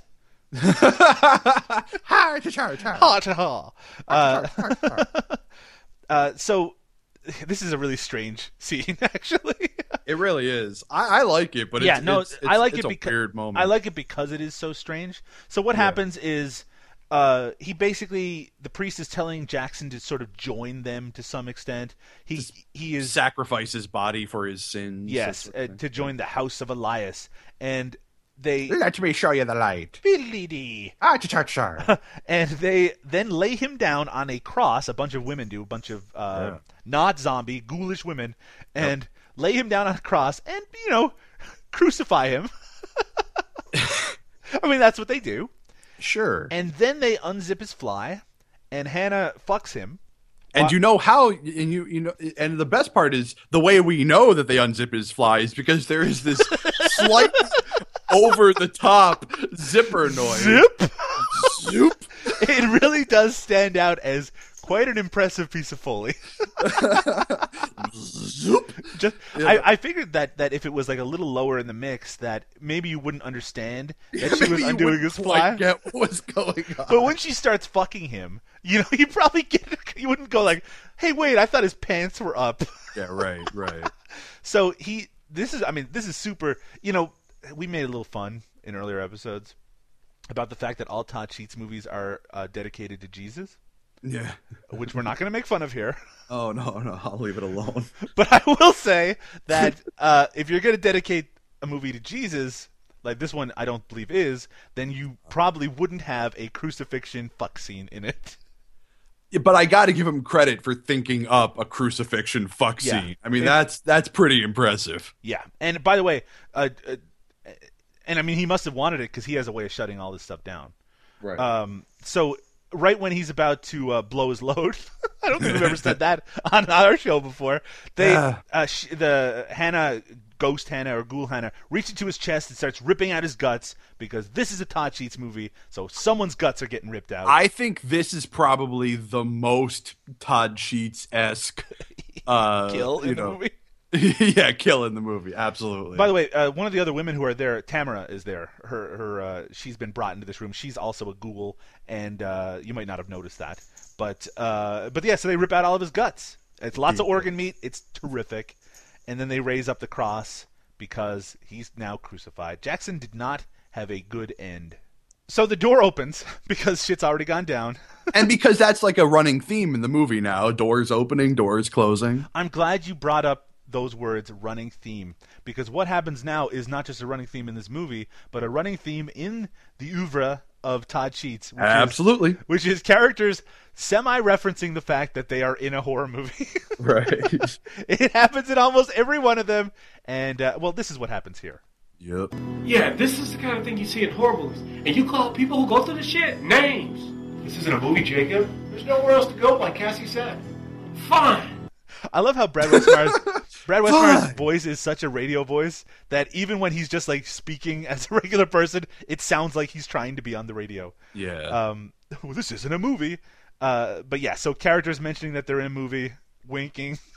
That one isn't as irritating as the one in Dance-a-thon of Death, which I remember finding very irritating. That one was. I gotta be honest with you. I think back to that movie. I can't remember one thing that happens in that movie.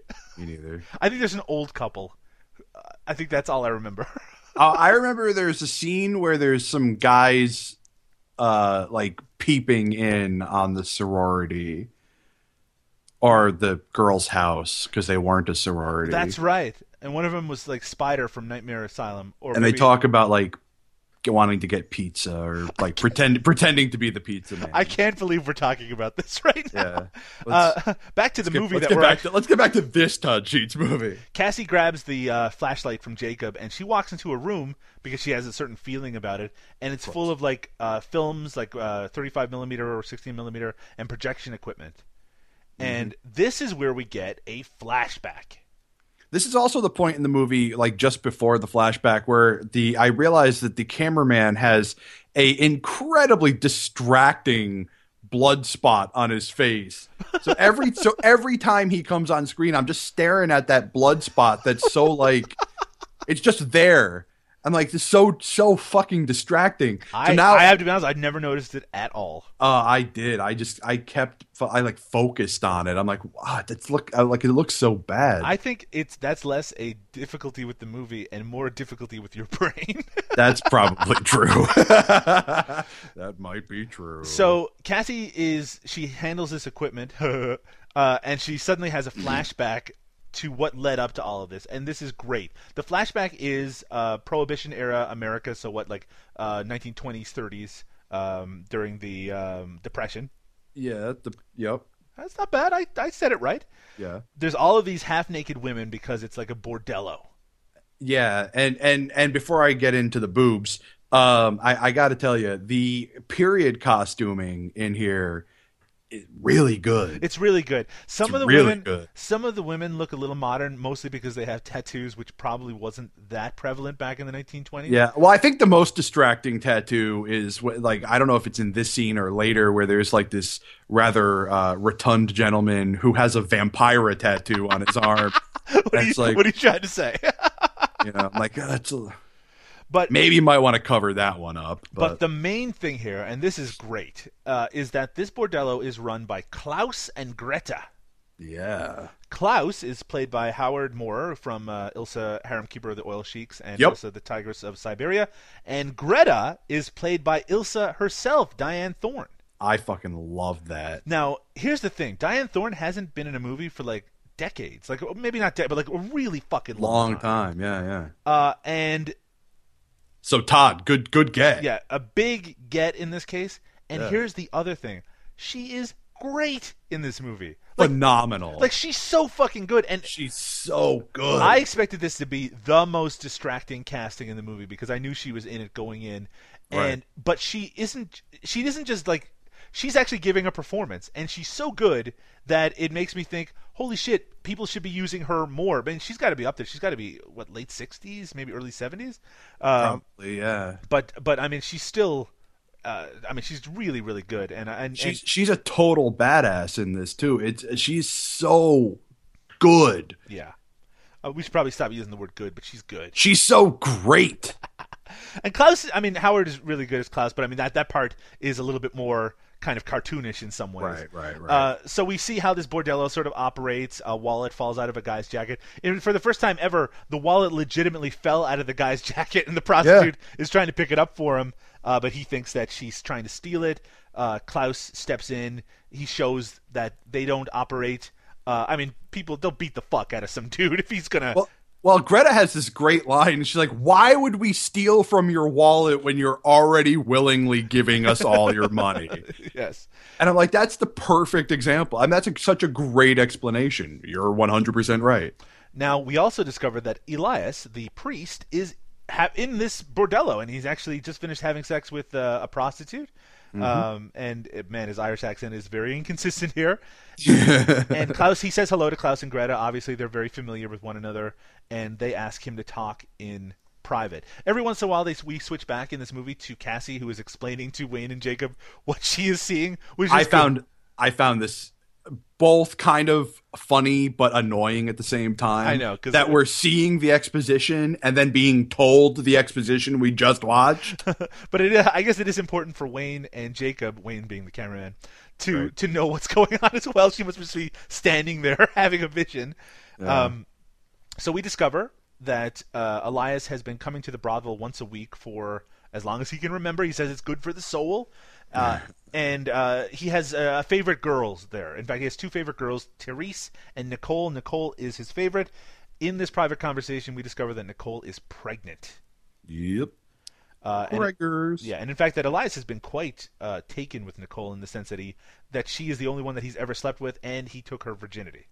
Yeah, and that he beat the shit out of a guy who slept with her. Yeah, who almost slept with her. So Greta thinks that Elias should pull some strings because he, I guess, is in government in some capacity now to keep people off of their back, and also she wants $20,000. Well, I think she said something like there's like a rival church or something like that, or to get him shut down or something like that. Right, and and $20,000. Yeah, and she's really good, like super threatening, but also like you can see how she'd be able to run a place where you have to turn on a dime. It's a perfect madam. And Elias is very upset or confused, and this is how this conversation kind of comes to an end. I thought we were friends. Char. From what I've seen, your friends all end up dead. All end up dead. They're just stay acquaintances. Yeah, so she's now I want to go back and watch White Slaves in Chinatown. So she's not taking any shit. She sends Elias off. Elias is super pissed, as you would expect. Man, $20,000. How much money do you think that is in modern day money, Mo? A lot of fucking money. It's $20,000 alone right now for me is a lot of money for most people. It's sad when I think about it. $20,000 for me right now is like life changing. Yeah, that could really get me out of my doldrums. We on the way as Elias is heading out, or actually, I guess it's a little bit later. We do see some other people enjoying themselves in the bordello. One of them being a little person. One of them being a little person actually riding a woman and striking her with the cat o' nine tails, and also a really fat guy. Yeah, well, the thing, it cracks me up with the. See, you get all kinds here. Yeah, you really do. I love when we see the well, I'll use the PC term with the little person. That's what I said. Riding the woman and beating her. It's funny because the woman seems to really be enjoying it. Mm-hmm. Like she's got a big smile on her face, But Greta did not appreciate it. Well, she basically said that if you want to do that, you got to pay more. Right. Which is, that's fair enough. Makes sense. That's the world we live in or should be living in. So then Elias returns with a case and some hired goons. Right? Yeah. Elias comes up and he meets with Greta and gives her the case. Actually, her and Klaus take the case into another room, and after they've gone away, guess what happens? Death! Murdering time. Basically, Lots of Elias murdering. and his guys, they start killing everybody in the whole fucking place. Yeah, and it's just getting blood all over the boobs. There's some blood. There's a nice close-up of some bloody boobs, There's which some Mo has risked us getting our fucking Facebook group taken off of Facebook. Now, we're a closed group, right? We're a closed group, but I think that we still aren't allowed to post nudity in it. Absolutely are. Well, I think if someone complains about it, that it can get us close. What we're saying is, don't report us for showing. First off, if you're on our group page and the image of slightly blurry, bloody boobs, you can't really see the offends nipples you, much through the. Yeah, you just see the shape of boobs and they're covered in blood. If that's offensive to you, you're in the wrong group. But, and I did mention this in the conversation, we are perfectly okay if you want to have a bloody dick there. If you want to go ahead. Go ahead. I'm Equal opportunity fine. for this. Absolutely. And so any sort of genitalia covered in blood, that is what we love. That's just what we're saying. Just no like tampon stuff. That's gross. I said all comers. All right, fine. All comers. That's fine. I'll stand by that then.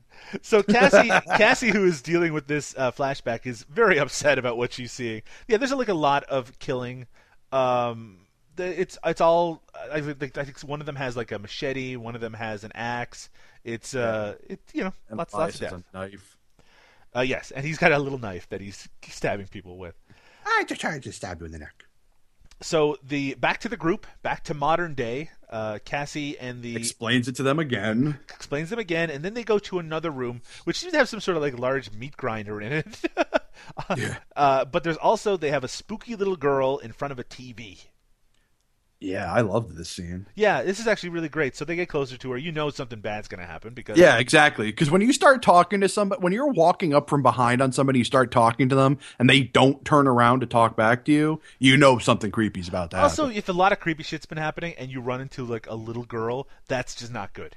Right. So this little girl turns around, and she doesn't have a face, or she has like a fucked up face. Yeah. Well, it's like it's all there's no like nose or mouth and like the eye holes. Like there's no eyes, but the eye holes are like sunken in. So she almost looks like a flesh version of like Jack Skellington. Yeah. So she's fucked up looking. It's crazy creepy, and I fucking loved it. Yeah, it's really good. What I didn't love was Wayne's reaction, which is, I don't know about you guys, but we're not in Kansas anymore, Toto. Yeah. Jacob, quite rightly, thinks that all of this spooky shit is connected to the seance earlier. Cassie believes that they've opened the veil that as somehow ties back into the massacre at the brothel that they just saw. Mm-hmm. But who cares? Now we're going to get the weirdest thing in the entire fucking movie. Absolutely. So they when I saw this, I had to pause for a second because I had such a what the fuck moment. Like, I need to process this for a second, and then we'll move on. So they go into another room. Yeah. And it has a giant fat demon. Yeah, there's no other way to describe it. He's a fat demon. Who is basically sitting on like a throne, and under him are women, including women in cages. Yeah. And so far, none of this is particularly bad. I mean, obviously women in cages, but it's symbolism, and well, it's fine. Symbolism. Well, it's imagery. It's imagery, not necessarily symbolism. But, whatever. It's fine. But then we get a nice full kind of body shot of the demon, and he has some of the most interesting body features I think I've ever seen on a demon. So you know those little things that all people have? I believe they're called nipples. Nips? Gotcha. Yeah. Well, he doesn't. He has horns. Horn nipples. And it's not like they don't come out to a point like you would think a nipple horn would. No, they curve up like a bull. Yeah.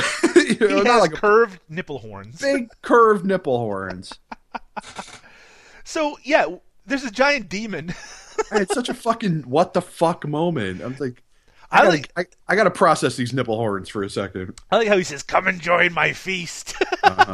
So I guess he's like eating people. But what's even more interesting is that our group, which remember are only three, it's Cassie, Wayne the cameraman, and Jacob. There's no other way out. I guess they're unwilling to go backwards, so they have to run through this room. Right. And quite rightly, they're a little bit concerned. Wayne is that the demon's going to get them if they try to run through. But this is what Jacob's response is. I love this. We're going to have to run right through there. What about that freak up there? What's he going to do? Run after us? His big ass probably can't even get down. Sorry, I included some of the sounds. I love the fact that you included the sounds of him gorging himself. It's so fucking ridiculous. Zoop. So they run through this kind of like pack of zombies, and hold on, before you give this away, yeah. I just want to ask the audience for a second. So, audience, okay, there's 3 characters left. There's the male lead, the female lead, and the guy who up until this point we've been calling the cameraman,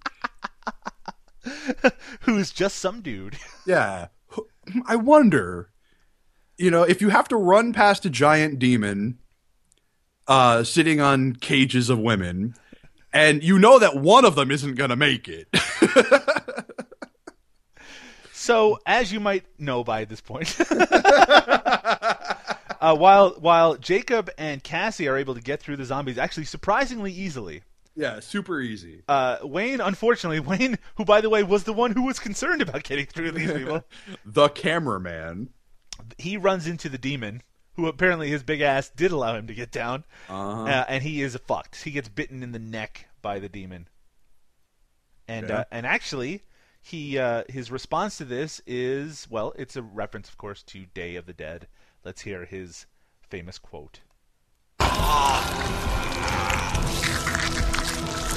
on me, you big bastard! Some good music in the background there too. Choke on me, you big bastard. That was Wayne's big moment. He didn't really have any other. He had no other moments, so yeah. So Jacob and Cassie have managed to make it through. Jacob, But I love at this point is where they kind of make reference to the fact that, like, you know, spatially this doesn't seem to make sense. This is the biggest damn basement. Yeah, they're like in a huge tunnel at this point. Yeah. And actually, they're trying to catch their breath for a second. Jacob's like, I just wanted to start a new job and provide for my kids. And then Hannah's zombie, she appears, and they run off. And then they end up somehow at the bottom of a stairwell. Well, I love the fact that Cassie is like mentioning how determined she is to find Hannah. Yes. And then Hannah shows up and they run away. Well, some bad shit's gone down. So they get to the bottom of the stairwell, and as they climb it, even though it's a very modern stairwell, when they get to the top, they're actually in like the brothel from the 1930s. Right. And in fact, they've gone back into the vision in the sense that the Elias hasn't arrived yet to start his massacre, but he's about to. Yeah. I love the fact that they hear like noises from the floor above them and decide to go check it out. I like that they go up there and Cassie is adamant that she wants to stay, even though there's like going to be a massacre. Right. But I think Jacob has the best line where he goes, "As long as there's no big ass guy with nipple horns, I'll be okay." That might be my favorite line from the entire movie. Like, how you didn't pull that as an audio clip is beyond me. Well, someone could have asked me to do it. I didn't think to. So they basically are standing in a corner while all this murder happens and are not noticed at all. Nope. By the way, speaking of not noticing, I guess when Greta and Klaus were in the other room opening the case, they didn't notice all the screaming that was going on. That's what I was thinking. I'm like, you would think that they would have heard the screaming. So the money that they are given, the case which is supposed to have money, they open it in the other room, and it's actually a woman's head. I guess it's Nicole's head? I would assume it's Nicole's head, because Right. it's not Teresa's, or what's her name? Teresa? Was that her name? I think it was. Yeah, it's not hers, because we watch her get killed. Yeah. Now, Nicole, for those who don't remember, that was the prostitute that he got pregnant. Right. So it probably would have been good to, like, have show them her. say, Nicole. yeah. Or to maybe, like, introduce us to the character previously, but whatever. It might be hard to find a pregnant woman. I guess. They haven't been in downtown Peterborough. Whoa. So all the murdering is going on. We get to see a lot of kind of reused footage, which is okay. I was a little bit irritated by that because it's violence, and that seems a little cheap. But there's some new violence too. Yeah. So Greta and Klaus. And we get to see bloody boobs again. Same bloody boobs again. Greta and Klaus come out to see what's going on. They witness some of the massacre. Klaus goes to attack Elias, but gets stabbed. Yeah, Elias kills Klaus way too easily. Yeah, considering he was shown to be somewhat of a badass. Yeah. So then he's about to kill Greta, and in fact he tells her to bow down before him, and she refuses. Kneel before Zod. And then just as he's about to kill her, Cassie interrupts. Right. So the two timelines combine, and he must be very confused about this woman he's never seen before. But then he kills his own men, stabbing them. Yeah, he's like, it doesn't matter. They're already dead. Yeah, he goes. He's telling them that Elias is saying that they can't change what has already happened. He does sort of a speech, and then it kind of culminates in him stabbing Greta in the stomach. Mm-hmm. And with that, Cassie and Jacob run off down the stairs. Probably what they should have done in the first place. Yeah. And this is when think of the head start they would have had on him already if they had done that. Yeah. Now this is we're really approaching the end of what we're going to talk about. And yes, we've talked about a lot of shit, but we're not going to give away the ending. So they run into the basement. It's full of zombies or full of ghouls or whatever. In fact, one of them is doing the Exorcist spider walk. And I gotta tell you, it's super fucking creepy. Yeah, it's creepy. That spider walk is always creepy. And the person who's doing it, really good job with it. Good job, spider walk person. Well done, spider walk ghoul. So Cassie and Jacob, they're running. They can hear Elias and the zombies behind them. And Elias says, of course, all the oxen free, come out wherever you are. Come out to wherever you are. Come out wherever you are. That's a char with my lucky charms. That's a char. Fuck. Oh, Jesus. So Cassie and Jacob, they find a pentagram on a wall, which appears to be some sort of portal. And Cassie starts speaking in tongues and some computer effects, which I wasn't too impressed with the computer effects. Hey, better than Moonchild. I said the computer effects opens up a portal a la the 90s TV series Sliders. Nice. Yeah, good reference. And they jump through it. And I think actually I believe that the computer effects may have been done by Tony Masiello, who did one of the segments in High 8. It just in this particular context, it does not look that good.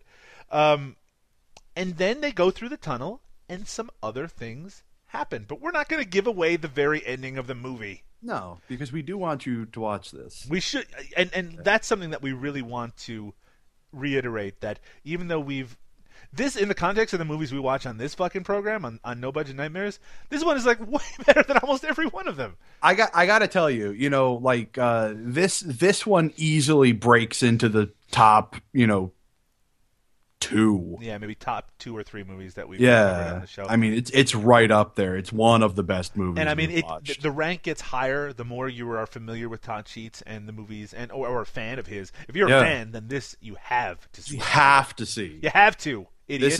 This is Todd Sheet fan,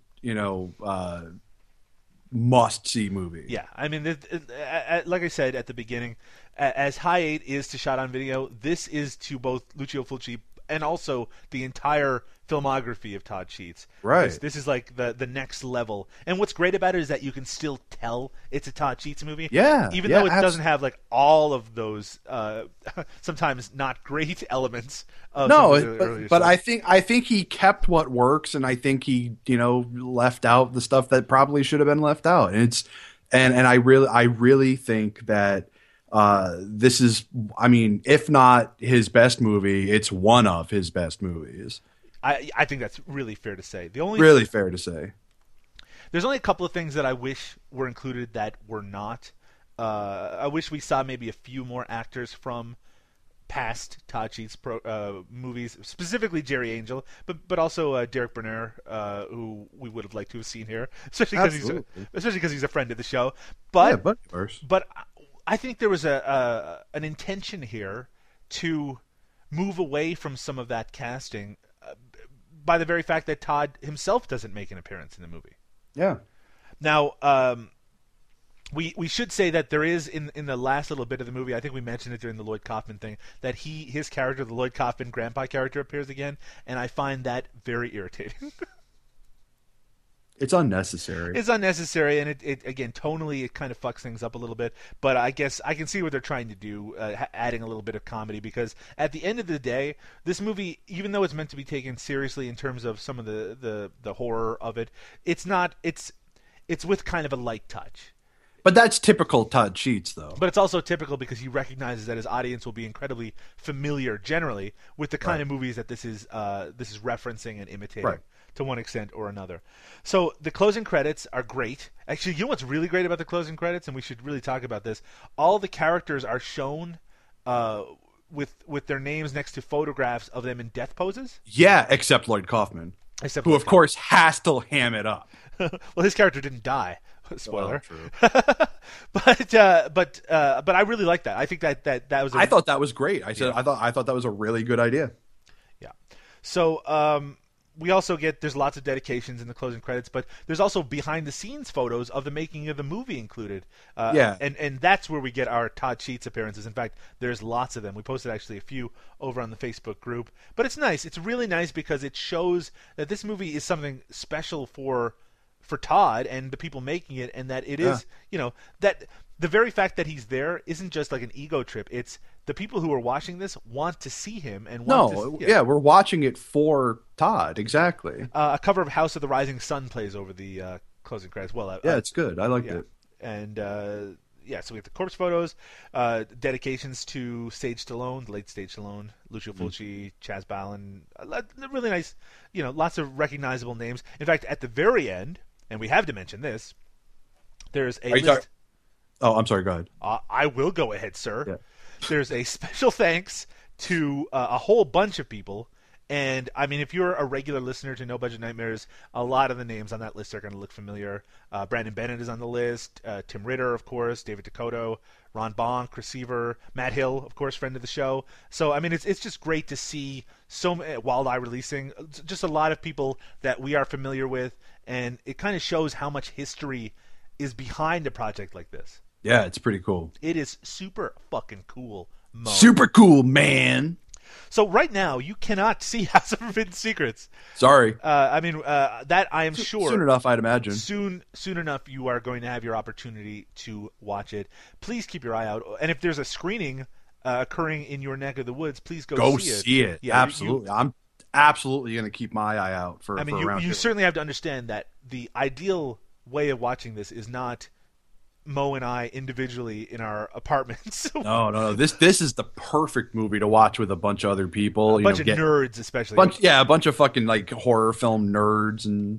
Yeah, and you will have a good time with it. If you're a listener to the show, you're going to have a good time with it. Absolutely. Again, there's problems. There absolutely is. But even those problems, some of the things that we were criticizing, other people watching it will actually see those as a plus instead. Yeah. And we're not just blowing smoke here. No. This is a quality movie. This is probably the best Todd Sheets movie. I think maybe you can say that unequivocally, actually. Yeah, no, it's. I mean, really, really well done. I think I had a point I was going to make. And let's hear it. Let's hear this point. And now I've completely fucking forgotten it now. Oh, I was going to say this. It's not a point. I was just making a statement that this was one of my most anticipated, movies. For a while now, I've been waiting to see it, and to be able to see it before it's released for home, and to be able to cover it on the show, with Todd's blessing at that is such a big deal for me. I was so excited when we got that news, and to be able to cover it, I'm very happy about that. Not to reminisce a little too much, but I think back to our first the anniversary show where we did a bunch of interviews, and how that eventually led into us getting to interview Todd on the show for the Goblin episode, and how weird and kind of surreal that was after talking about him as I mean, we've met so many interesting people through this show anyway. But the fact that this community has sort of kind of circled around it, and now it's gotten to the point where he appreciates us enough that he's giving us access to his movie. I know how it's baffling. It's fucking and of course with the possibility that we could rip it apart. I mean, believe me, if this movie was bad, we would have given it the full fucking treatment. We would have been really apologetic about it because we're not assholes. It would have been like, sorry, this movie's awful. But I mean, we would have, but that's the thing. You have to take this sort of thing with that level of honesty. You can't sugarcoat something, because then our credibility goes down. Exactly. Not that either one of us that really have any credibility to begin with. Now this is I have a little bit. No, you're right. Well, you probably have a little more than I do. But we should praise the cinematography, which this movie looks really good. I mean, I didn't recognize that it was shot on horror. Like a haunted house type location until that's the biggest thing is when you is watching the film and then finding out those little factoids. It's not like Nightmare Asylum where I was gonna say it's probably good that they didn't show terrible looking pinheads and Chucky dolls in the fucking or the Exorcist heads just hanging around in the background.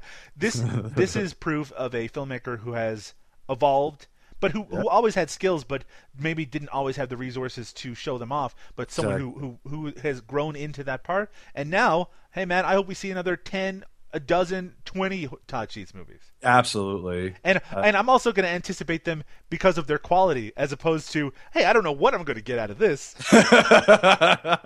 Right. Mo, we have to clue up fairly soon, but and by the way, wow.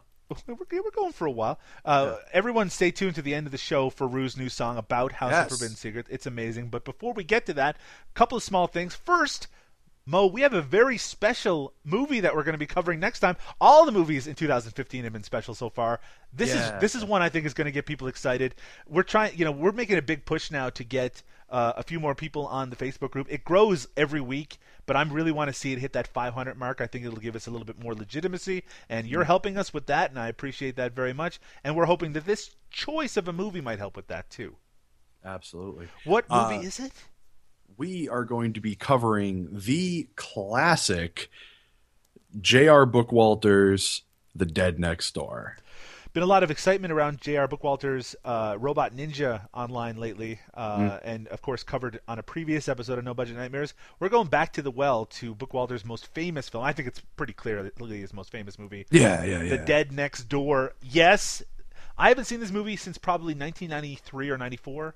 It's been a really long time for me too, but I always have very fond memories of it. I remember really enjoying it when I watched it. It might be one of the most well-known in horror circles, anyway, ultra low-budget movies because you can't even say shot on video because it wasn't. Yeah, but that's right. Isn't it one of like the most expensive shot on 8mm films ever? Yes, I think it actually was. Yeah. I mean, at the time, and certainly the fact that there was help put in by Sam Raimi and Bruce Campbell, and I mean the story behind its creation. At some point in the 90s was almost as famous as the movie itself. Yeah. But we'll talk about that once we get to the episode. So next time on the No Budget Nightmares podcast, we will be covering 1989's The Dead Next Door by J.R. Bookwalter. Yeah. Mo, if people are looking for us online, what's the best way to find us? Oh, just go right to Facebook. What? Yeah, go to Facebook, do a search, find the No Budget Nightmares, or if you want, you can just go right to facebook.com/groups/No Budget Nightmares. Up until recently, there was a old No Budget Nightmares page that people were sometimes still liking on the site and was causing a little bit of confusion. I finally put that to rest yesterday. Well, you scheduled it for right. deletion. It'll be gone in like 2 weeks. Right, but I have notified people on that. Hey, join us on the Facebook group. I think it's better off to just be on the group anyway. Absolutely. It is, because it allows for more open conversation. It doesn't feel as controlled, and it allows for, theoretically, some arguments to happen. Though, thankfully, we have a very kind and open group, so that hasn't been the case. I should also mention here that I was recently... maybe I shouldn't talk about this. I'm going to talk about it anyway. Talk about it. We were contacted by Chris Seaver, who was one of the... Oh, right. One of the contributors. Well, he runs Warlock Home Video. A lot of people love that. Has been making low budget, ultra low budget movies for years and years. And he contacted us sort of out of the blue. And at first I was like, oh shit, because I did not like this segment. Right, exactly, because you were not particularly kind about his segment. I said I didn't say it about him, but certainly I did not like that segment very much. Right. But also with the recognition that he was one of the people who was concerned about his segment in High 8 being edited, and he has reached out to us.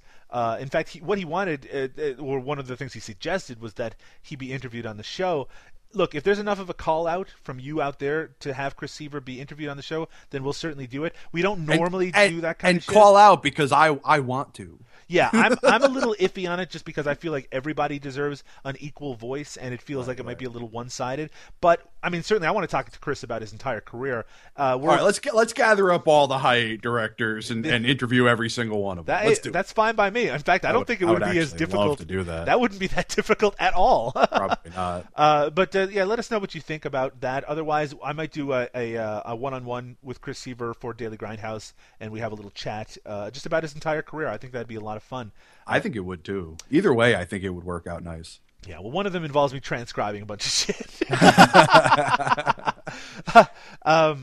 Mo, of course, you can still find all of our old episodes. You can sign up on iTunes and Stitcher. You can leave us a review on iTunes over at NoBudgetPodcast.com. Check out all of our old episodes there. You can find Mo at Drunk on VHS and me at Doug_Tilley. That's TILLEY over on Twitter. Please check us out. Reply to us, add us. Just a couple weeks ago, I'm not going to name any names, but another person just out of the blue were like, I was just talking to someone recently, and he works on a fairly well-known property who said that he's a big fan of No Budget Nightmares. That's awesome. And I'm like, that is impossible.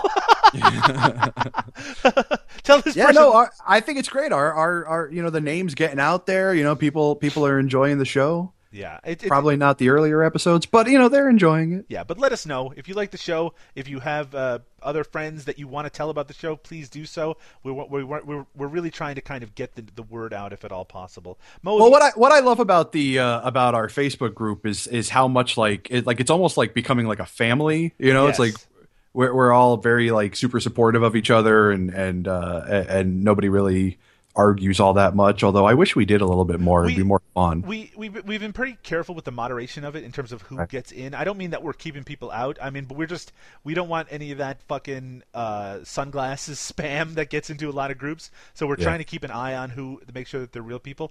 Also, honestly, even though we like people coming in and promoting their stuff, if you do it too often, you get booted. And I just had to boot someone a couple of days ago, and the people who are in the know in terms of Facebook groups probably already know who I'm talking about.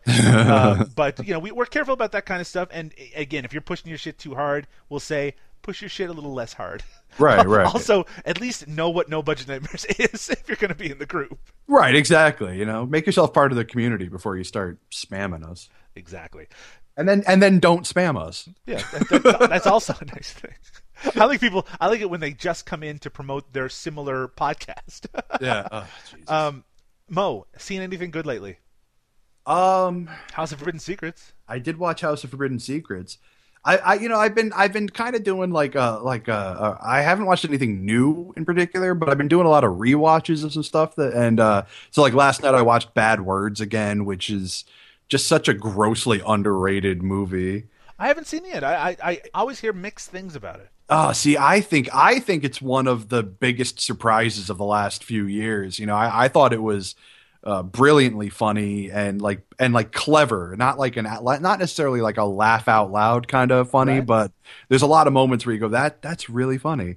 And I think what a lot of people don't like about it is the little kid.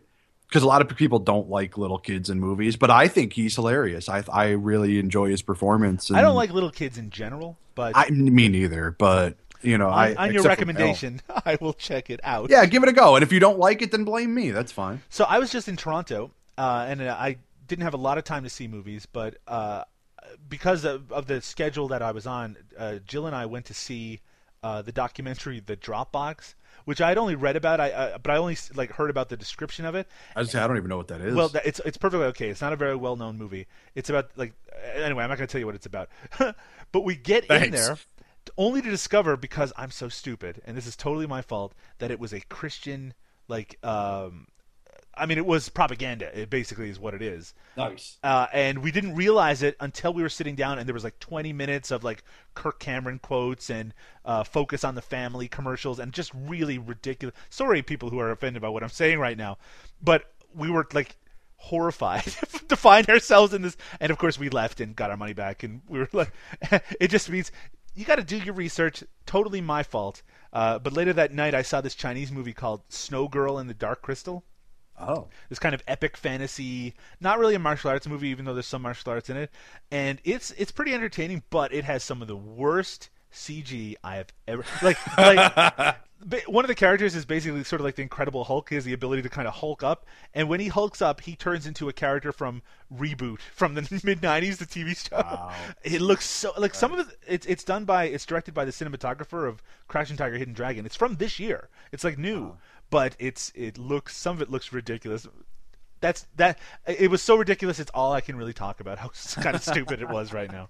But if you do want to check out, we just recently did a Giallo week over at Daily Grindhouse. Lots of really great interviews and articles about famous Gialli, and there's actually a great article by Freeman Williams about why he doesn't like the genre as a whole. And I reviewed a movie called Fatal Frames, which is sort of an all-star Giallo, which has Donald Pleasance and David Warbeck and Linnea Quigley and all these kind of famous names, and it's horrible in a really unique way. I got to say, I'm kind of with him on that one. I'm not a big fan of the genre myself. There's a couple standouts that I like, but most of them I just fucking can't stand. For me, it's it's like a mindset you kind of got to switch in order to. Yeah, really I enjoy guess them. so. I could see that. I mean, it's the same thing. Like, I don't really like slasher movies very much at all. In fact, and the way that people have to kind of adjust themselves to appreciate them, I think it's a similar kind of thing. All right. I think that's it. We got to get going. Mo, it's Sunday. You got to get back to bed. I got to get to church. Oh, I also saw get my ass to church. I also saw Kingsman: The Secret Service. And how was that? You know what? My expectations were pretty low, but I enjoyed it quite a lot. It's violent. I mean, if you went in expecting Kitty James Bond, you're going to be surprised because some really crazy shit happens in it. I wrote on Twitter that considering it's based on a Mark Millar comic property, I enjoyed it about as much as I possibly could. I guess that makes sense then.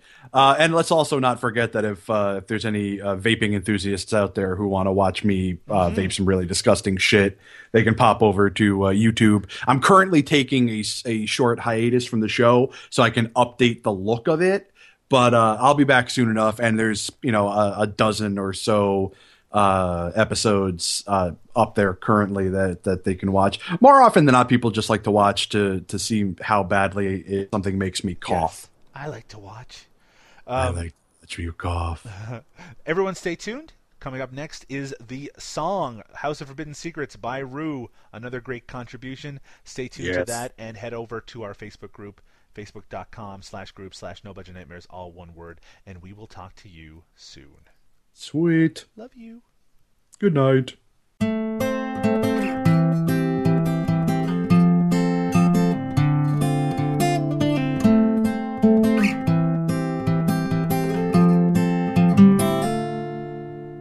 Sometimes it seems love is like a slap in the face, and the past and present can be in the very same place.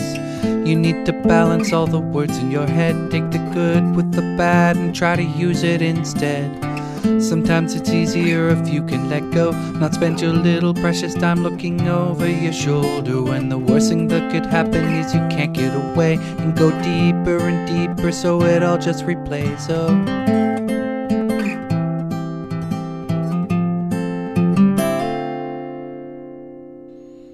You try to keep it together, but it all falls apart. Like the words in your head are more like words of the heart. You're speaking in tongues, but yet it all still makes sense. You're trapped, there's no answer, now you're kept in suspense. The pictures that you hold give you visions of brutality. The house that you're in prides itself on hospitality. The doors will not open, you can't get away until there's nothing to do and there's nothing to say. But I like to keep the bad with the good, so that my world will stay in balance, I'm not misunderstood. Everything you have in this life, you cannot keep it. How do you escape from a house of forbidden secrets?